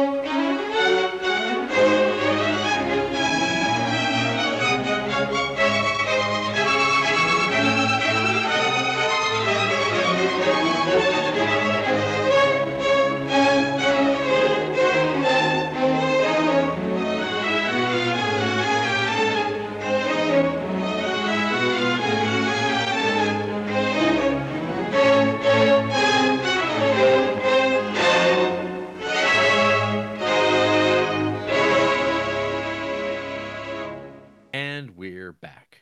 This is the Criterion Creeps podcast, and tonight we're talking about Le Bonheur from 1965, directed by Agnes Varda. RJ. Like Agnes Varda, am I right? RJ, what does the title Le Bonheur translate to in French? The Bonheur. Oh, I believe. What else does it translate to? Le Bonheur? It's got the same title as one of my favorite movies. Le Bone? The Hap- Bone. Penis. In French? Happiness. Yep. None of these characters are happy in this movie. Ah, much like the Todd Solondz film Happiness. Well, a couple of those characters are happy. They're getting there. Yeah. A lot of masturbation. Masturbations, you say? Yep. The Interesting. tagline for this film, RJ. Mm-hmm. Only a woman could dare to make this film. True? Is that true? What do they mean by that? Though married to the good-natured, beautiful Therese, young husband and father Francois finds himself falling unquestioningly into an affair with an attractive postal worker named Charles Bukowski. The Charles Bukowski? I think the French like Bukowski, right? Who doesn't like Bukowski? French people, other people. You know. So, RJ, I mean, I feel like you jumped on it right off the bat. Le Bonheur. What did you say? Le Bonheur? Yeah, because that is the official translation of that. I don't know what you were doing. Okay, that's true. It is the boner. How does this movie open up, RJ? With a boner, I believe. Flowers. Actually. Oh, sunflowers? Yeah. Posies. They look like big sunflowers to me. Have you ever had a pocket full of posies? I have not. We all fall down. Yeah. What we have, RJ, is shots, scenic shots, beautiful formalist sort of shots of flowers and this blue sky, green fields, out of focus couple with children kind of walking through like a meadow. Mm-hmm. And the title pops up. It's sort of a kind of rhythmic, kind of eclectic editing. Sometimes you get like blasts of color in those edits where it just blips red for no particular reason, blue. But we also have the return, last seen just last week, as a matter of fact, of Fart Horn. The return of the Fart Horn. Could you explain that, please? I'm not quite familiar with that. Based on the credits, Yeah. it's apparently it's some Mozart. It's the Mozart being played with the fartiest horn you've ever heard. I believe maybe it's a French horn. Maybe it's fitting there. I'm not sure. I don't know. Could you give me a sample of what that sounds like? Because I'm still not quite placing that. Could you give me a sample?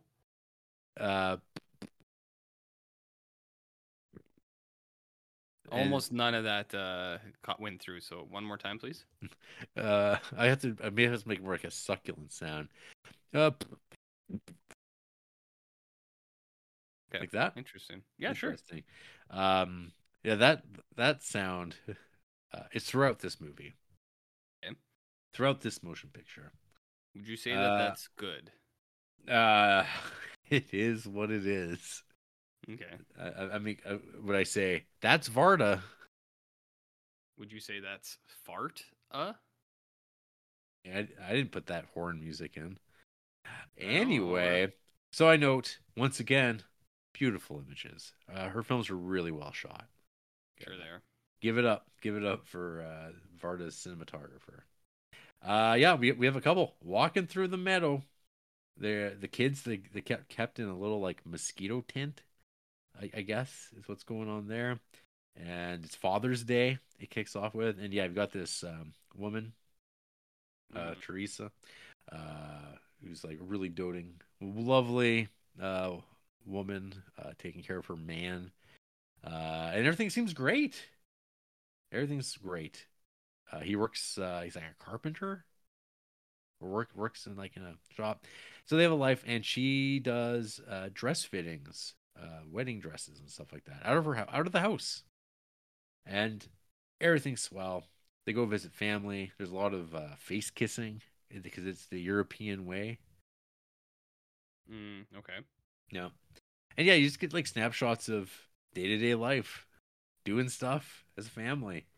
And then our boy Francois, he starts hitting up a conversation here, making eyes at that before mentioned attractive postal worker. This blonde number that you pay. I don't know. This is like 1960s technology where you're paying pennies for the mail and for phone calls and stuff like that. Mm-hmm.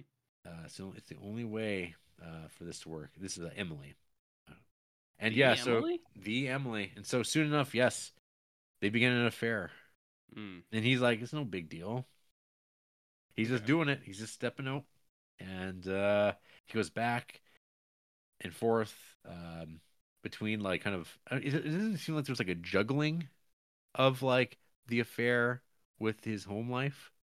He's just doing it.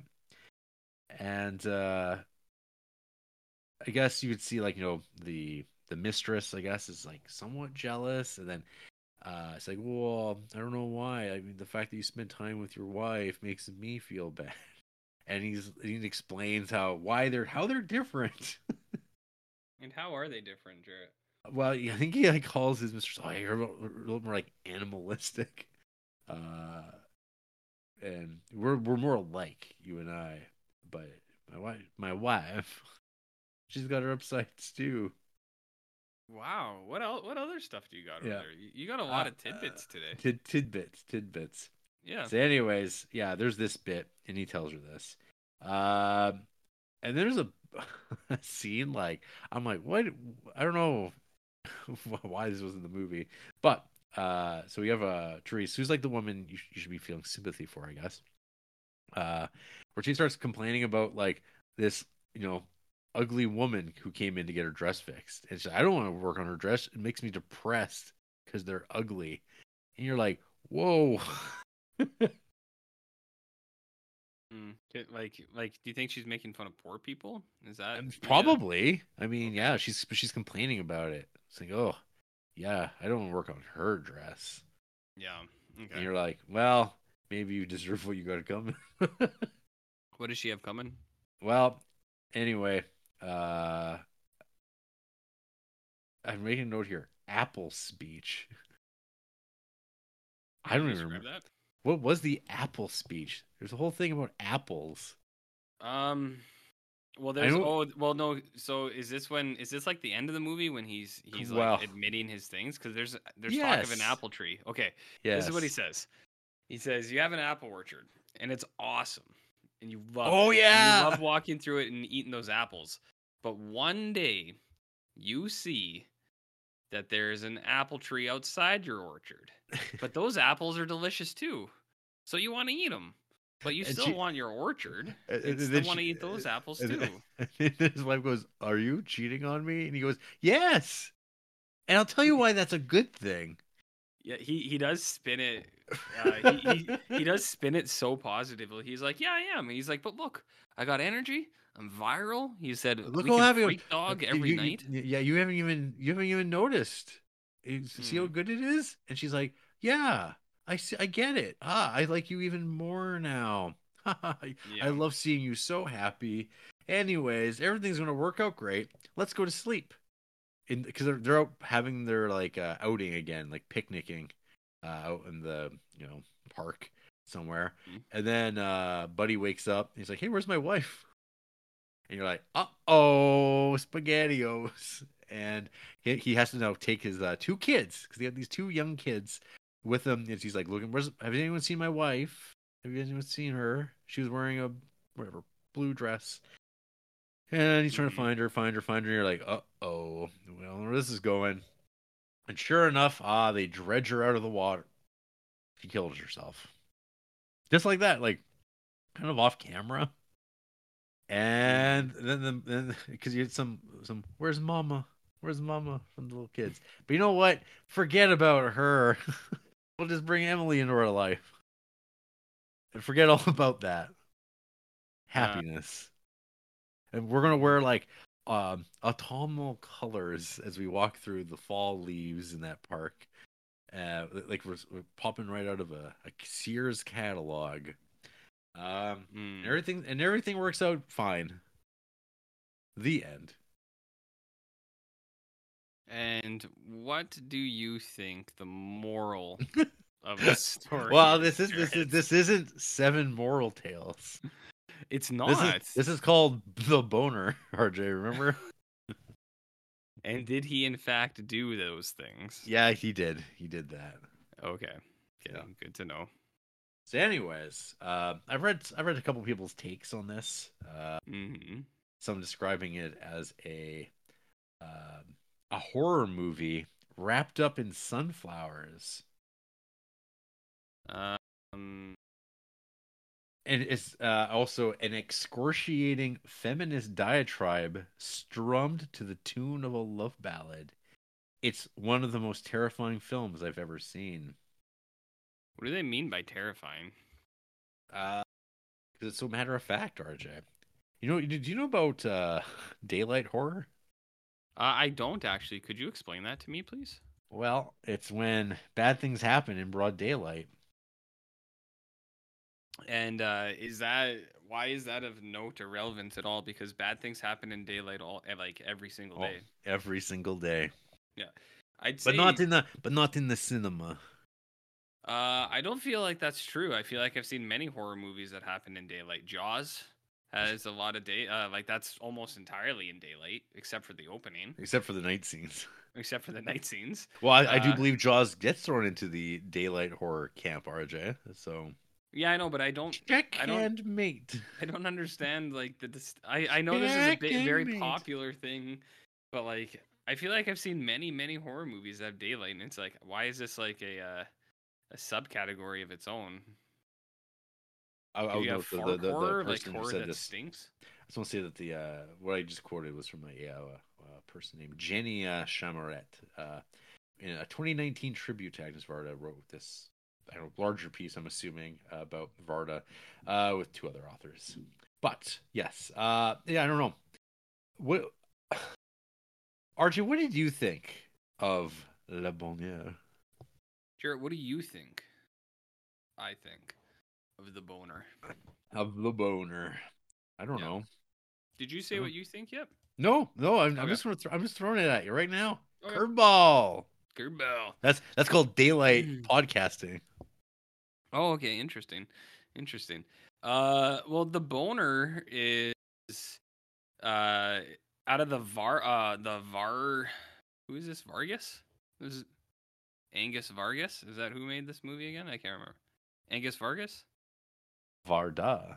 Oh, Agnes Varda. Okay. This movie is definitely better than last week's, in my opinion. Okay.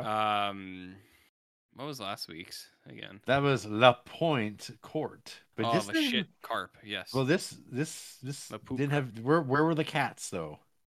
Yeah, this movie doesn't have cats. Yeah. I thought this movie was alright. I'm not a big Vard head like a lot of the other, like all those people pretend to be, which I've elaborated on before. Not the biggest Vard head, but there were things I did like in this movie. I thought it looked good. I thought it was nice. I do think this movie falls into the art house trash category, just because, especially during that death scene later, where it's just like flashing and it's like distortions of like his reality or whatever. I was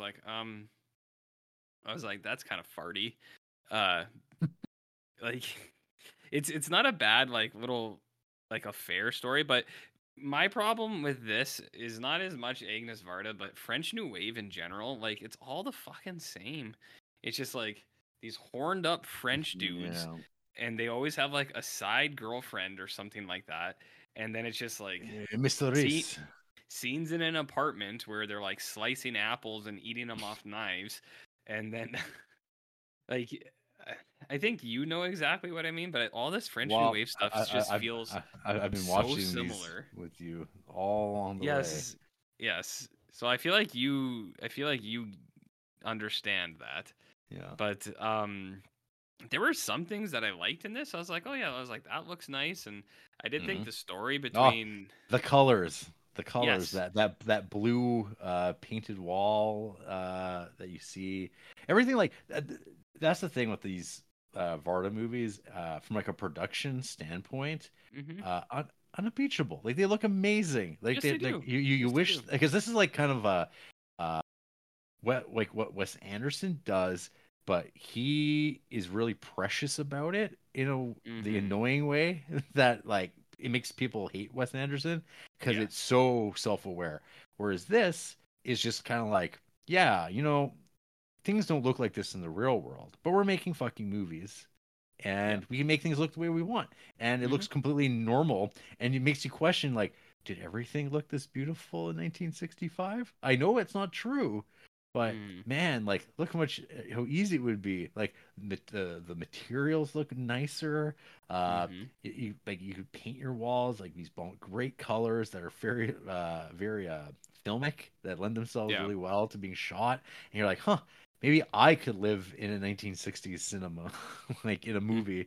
And you go, could, man, sure, and you could do it right now. Maybe when you have people looking at your heater later, maybe get a painter in and go, I want the Varda. And they'll go, oui. Oui or on we? A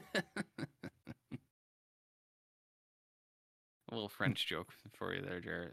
Go on. Anyways, like it does look like very nice. It's a super nice looking movie. And I didn't mind some parts of the like the story, the love affair story. Like some of it I was just like, yeah, that's all right. I did think the ending was kind of dumpy, because he's like, I'm having an affair, and then wake up to her casting herself into the river like a dramatic off camera. Yeah. Well, there's a little they do a little where it shows her going into the water while he's like freaking out, and it gets all fartsy. There's a split second scene of her like falling in there, but I was like, Is that's it dramatic. Yeah, is that his imagining it though? Yes, I think so. But yeah, like or I think even in his imagination, she's like reaching for something and then she like falls and he's like, she wasn't trying to kill herself. She fell. But I did think I was just like, girl, you don't need him. Just leave. Don't like throw yourself into the river. I was like, you're being crazy. Don't do that. You're being crazy. But I thought that was dramatic. And then the replacement of his wives, he's like, well, she's gone, but hey kids, you're here. You've got a new mom. Yeah, and the ending, so I thought it was really dumb. Where he's like, well, I'll let you guys get sorted out here, or like familiar with yourselves. I'll be back later. And he's like aimlessly walking. He's like, you guys play amongst yourselves. Get to meet your new mom. And then he goes for a stroll. And you're just like, who is this guy? And then you go, oh yeah, he's French. Man, you know what they say? The French sure are carefree and spontaneous. Hey, Jared? No. They sure are. They sure are. But what was I saying? Yeah, so some of this movie I found really annoying, like that stuff. And some of this movie's great. Looks great. I didn't mind some of the story.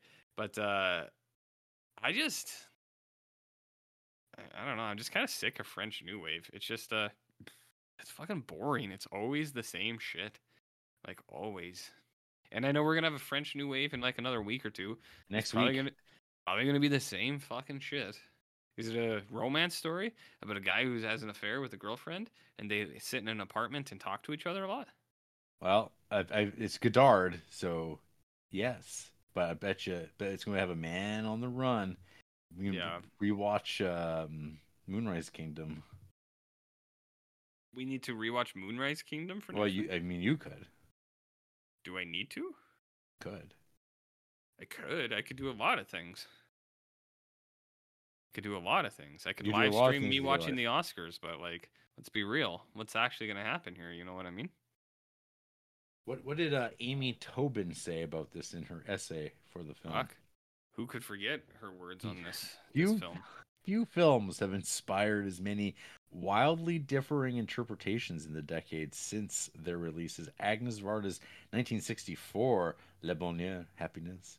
Is it a pastoral, a social satire, a slapdown of de Gaulle-style family values, a lyrical evocation of open marriage? Is the central character a good husband who knows how to enjoy life, a psychopath, a cad, or an unreal cardboard construction? Are the implications of the film's title ironic or sincere? And indeed, what is happiness? I don't know. What is boner? Some have said. What is boner? The bone. That's German, actually. Not a lot of people know that. Discussing the scene in her interview with critic Gerald Perry in 1977, Varda remarked that at this point, Teresa's reaction should have been, "Go to hell, I want to be alone with you." But if Varda had such a thought in 1964, it's not evident in the film. Where do you think it is? This was Varda's third feature film. We've now seen, I think, her first three movies, because we've seen Cleo from 5 to 7. Yes, Cleo Vagabond. Vagabond. Well, even Le Point Court. Le Poop Cart. Carp, I believe, is what you're. Carp.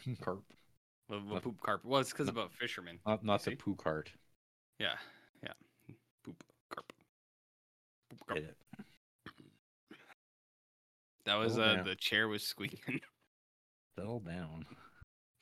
Settle down, Danzig. Yeah. Anyway, yeah. You haven't told me what you thought. Yeah, I mean, it's indifference. It's indifference to this. Varda? I don't know. You know what's better than an 80-minute movie though? What's that? A 40-minute movie. You old dog. I also did that. And what? I don't even know what you mean. I don't know what you mean either. No. I don't know what you mean either. But Andrea was she came and watched like the last half of this movie. She's like, "What's this?" And she saw the colors and she's like, "Those colors are nice." I was like, "Yeah, those colors are nice." And then she's like, "Why are they talking so fast?" I said, it's the French people, you know." I did tell her what was really going on, and I was like, "Does that bug you?" And she's like, "Nah." She's like, "That doesn't bug me at all." And I went, "All right." And then you Homer Simpson it. I didn't learn a thing. And I didn't learn a thing. Yes, which is good Oh. stuff. Yeah. So you indifferent, eh? Indifference. I mean, again, it's so left open to interpretation. It's like poetry. You It can bring rhymes. you can bring whatever you want to it and be like, I am so smart. Well, where would you I put don't it know. between Tout va bien and Ivitelloni? What would Ivitelloni.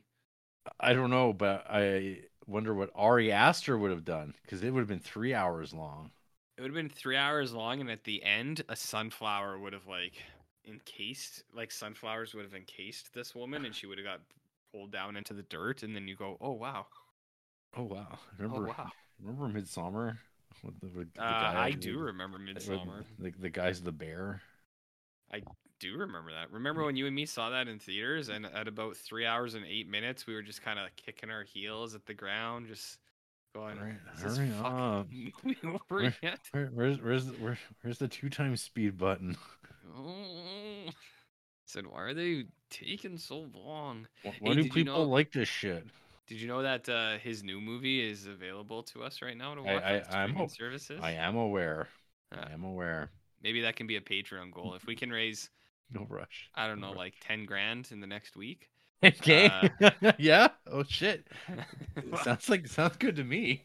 Yeah, I mean, people. I bet it would be a well listened to episode. People love that fucking guy. Fuck. So like, what would you do with your share? me? I don't know. I would probably invest in like Bitcoin. That seems to be doing well. Or like Tesla. That seems foolproof. Twitter stock I believe is not bad. I could probably throw it in there. Well, there is no Twitter stock. It's privately owned, my friend. Twitter stock seems pretty good, so I could probably throw it in there. Tesla stock. I could buy into Mar-a-Lago. That could be prosperous. Yeah, I know a guy who's looking for some money. He could spend that 5,000 very quickly. Yeah. I could do a lot of stuff with it. A lot of like prosperous, like sure things, I would say. A sure thing. You want to hear from people who hate this movie? Okay. I immediately laugh. Jay bursts, half a star. I've never skipped this many 10 seconds ever in my life. Lord knows I have. Remember that when they're talking about in Dirty Work when he says, "I've never seen so many dead hookers in my life," and he goes, "Lord knows I have." Jarrett's. Anyways, one of this guy's most popular reviews is for a thing called Dick Elves from 2011. And it seems like it's a 4-minute short. I feel like Jarrett's got to add this to his list of some kind because I feel like you'd be in it. This guy's got Run Lola Run in one of their favorite films, which Dawson from Dawson's Creek also said Run Lola Run was his favorite movie. Damn. And yeah, it's a deep cut. Oh, this guy 5-starred Midsommar. So there you go. Run Lola Run considered a deep cut? Well, no, but like for the Dawson crowd, I think. Oh, I feel like that's what really sent it off. It's like it strapped a rocket to the back, and look at it now, Ty Twiker. You talking about Run Lola or Dawson? Run Lola. Oh, okay. Dawson was going to be a filmmaker, wasn't he? He was going to be, yeah, and that's whatever happened to Pacey. Pacey, you know, a lot of people, Jarrett, became a podcaster. I heard. A lot of people say that I give off a Joshua Jackson vibe. A lot of people saying that. Like Joshua Jackson of Fringe? Yes, of Fringe fame and Pacey fame. Yeah, Pacey. The man who brought us Fringe. Ikram. A lot of people saying that. Ikram, half a star. Oh, okay. Who actually enjoys this shit? I wish they didn't say this. I wish it was just who actually enjoys shit. That would have been funnier. We got a ham and egger here, Jarrett. Santan Tango, Autumn Sonata, fucking something called Wasp. Is that what constitutes a ham and egger? Santan Tango? Yes, it does. Absolutely. You got that fucking thing in your 5 most liked movies. You're a ham and egger, 100%. All right, Bobby Heenan. How about? Oh man, this is so close to perfection. Bone Stomper 69.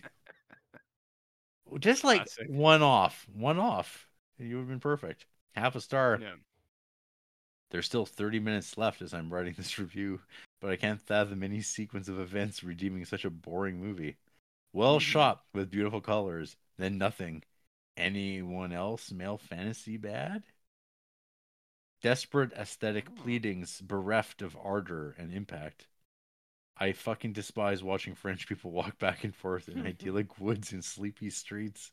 Oui, this ha that. Feels like the whole film moves in slow motion. I'm glad she drowned. Nausea-inducing French cringe. Oh man, that's good. I like that. Got him, Bone Stomper.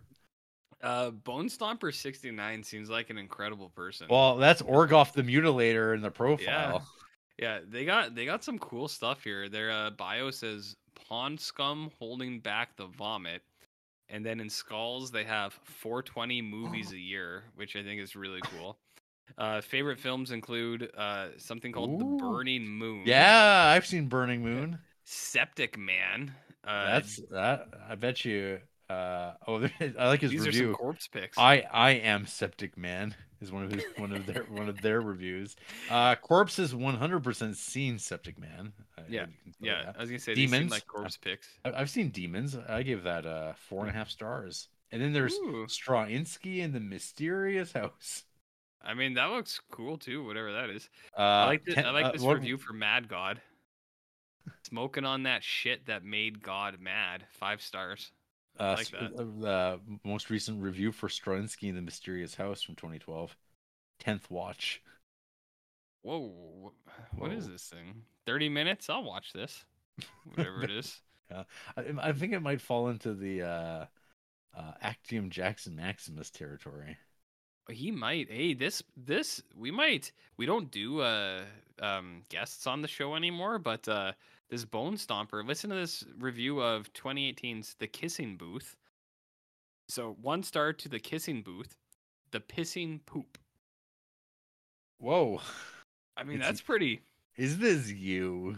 I mean, well, no, they 1.5 Paddington too, that's crazy, but that was a really good review of that one movie. That was good. I liked it. I like that review at least. Yeah, I am Septic Man. Did you like this review? Oh, okay. It's got 1 like. I thought that might have been you. Not yet. Yeah, this person's pretty cool. Yeah. Pretty cool dude. I think Bone Stomper 69. You're getting a follow from me. I like their vibe. I'm glad she drowned. Classic. Yes. Guess what? And then you got Cashew, 1 star. The only thing I like about this is that his wife drowned herself. People are really getting behind that. I like this. Yeah. And then Hilan writes, people can't be replaced that easily. Actually, they can. And then one of the comments, Reddit, because I see the R. Oh yeah. Whoosh. I don't think that's how you use that. Whoosh means it goes over your head. That's what the person's saying. I know, but like, I feel like they're Redditing wrong. They're not doing it right, Jarrett. We got David. Jesus Christ, another DNF. I liked Cleo from 5 to 7, but this just didn't land. Starting to think French New Wave just isn't my thing. Were they consciously trying to make annoying, boring movies? Yeah. What does DNF mean? Did not finish. Oh, is that like something the kids say? Letterboxed people. I don't know if I call them kids. Oh, this person half-starred A Woman Under the Influence. That's crazy. I know some people don't like Cassavetes, but like, that's crazy. They half-starred Tenet, and their review says, "Fuck you, Christopher Nolan." Whoa! It's got a huge, Oh, just like, hey! yeah, just spitting vitriol all over in this review. Person's really mad for some reason. I mean, I didn't like Tenet's not great, but it's like, don't gotta get mad about it. just be normal, dude. Yeah. Be normal, man. Well, from now on, when people click on my review of Lebanon, they'll see that I liked Bone Stomper 69's review. Good. I am Septic Man. I am Septic Man. I like that. I like that a lot. Well, I mean, on the upside, Calvin 5-starred this. Watching this again was like seeing a whole different thing. From the start, I was into how the artifice of the colors and dialogue was the whole point. I didn't get that until the end the first time. Either way, this film is incredible and kind of will be the blueprint for those subversive genre films. This is the Everest of them all for me. Is it? Yep. Is it really Everest? And then someone else said, "Don't be fooled. This is a psychological horror." Is it? No, it's not, RJ. Is it actually a psychological horror, Jarrett? Oh, yeah. Or no, is it potentially no. something else? No, it's not. It's not. Final thoughts? Final thoughts? Psychological horror? No, that's bullshit. All these people... Agnes Varda, Master of the Macabre. Oh my god. People need to get over themselves when they say shit like this. The seamstress of suspense. You know what I mean? Like, all these people, they say shit like there's just like, actually a horror film. Actually. And it's like, no, it isn't. Like, just because you don't like the content doesn't mean it's fucking horror. Get over yourself. Yeah, come on. Fucking weirdos. Yeah, what this is like what film critic types though do. It's all about like genre. It's about like trying to like take yourself into something to a genre. Mm-hmm. I remember was it the vulgar auteurs? Remember that? The vulgar auteurs? Yeah, that's right. Vulgar auteur.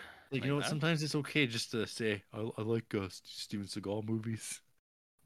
It's definitely. You don't need to justify it, buddy. You don't have to justify anything. You don't have to talk about aesthetics.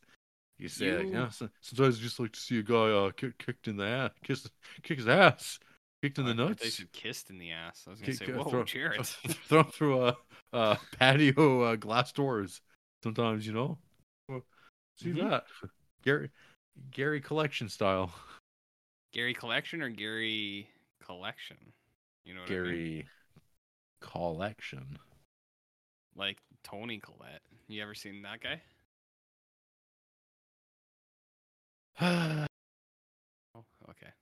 After the break, we're going to put on our fall sweaters and go for a stroll through the French Park and forget about this episode ever happening. You'll never have. So it's no surprise that living only leaves me sad. Happiness, where are you? I've searched so long for you. Happiness, what are you? I haven't got a clue. Happiness, why do you have to stay so far away from me? When I'm in despair and life has turned into a mess, I know that I don't dare to in my search for happiness. Happiness, where are you? I've searched so long for you. Happiness, what are you? I haven't got a clue. Happiness, why do you have to stay? RJ, if you were like, I don't know, in your backyard one day and looking after the apples and you looked over the fence and you saw another podcaster man, would you start a podcast without telling me? Yeah, but like once I explain it to you that like just because a guy's got an apple orchard doesn't mean that guy doesn't still want to, like, you know, eat some apples somewhere else. Well, I mean, Nothing wrong with that. What's your podcast about? This guy. It's kind of like a film critique thing, and but like it's a very like niche film critique thing. Like it's not for everybody, you know what I mean? Like it's not. People don't really get it. People don't really get me. You know? Okay. Well, that's good. I'll just podcast with you harder. We'll podcast so hard. It'll be the best podcast. Not necessary. Not necessary. There's a body of water right there. We've got a Facebook page. We're on Instagram. We're on Letterboxd. I'm Jared Duncan. He's Barnlow. We got a Discord, RJ. What's that? Social media platform. $1. Growing fast? Patreon. It's gonna grow huge. It's gonna be huge. It's gonna be so swollen. It's gonna be painful. Oh Jesus! It's gonna hurt. Yeah. You have to do Jesus. something about that. You might have to see somebody about that. Jesus. We're on Cheese SoundCloud, and rice. iTunes, Google Play. No one listens anymore. It's fine. Next week, more French New Wave because RJ demands it. Jean-Luc Godard's Perrault Le Fou from 1965 as well. Or like Perrault Le I'm getting conflicting reports here. I got Criterion essayist saying 1964, and I'm seeing 1965. What's going on here? Anyways. Who's to say? I guess because someone demanded it, we're going to do a thing in March, RJ. I did a thing. Don't you love when people say shit like that still? I did this thing. I mean, I did a can thing. say that 10 years ago. That's fine. No problem. Even then, it was a bit much, you know? Yeah. A bit much. Y'all. Stop doing that. Don't say that. It's I won't. RJ. Oh, I know you do nothing though. What do you and mean? if you did something, you wouldn't post about it. That's true. I do nothing, and I don't post about anything other than nothing. The way it should be. Yes. Exactly. But yeah, we're gonna do a special.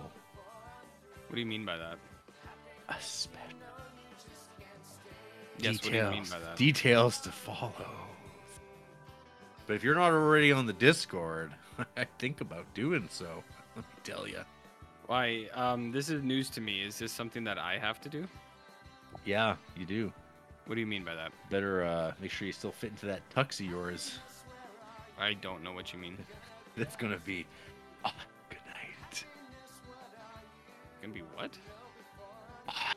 Good night. Good lord. And with that, I bid you all adieu. On he ha ha.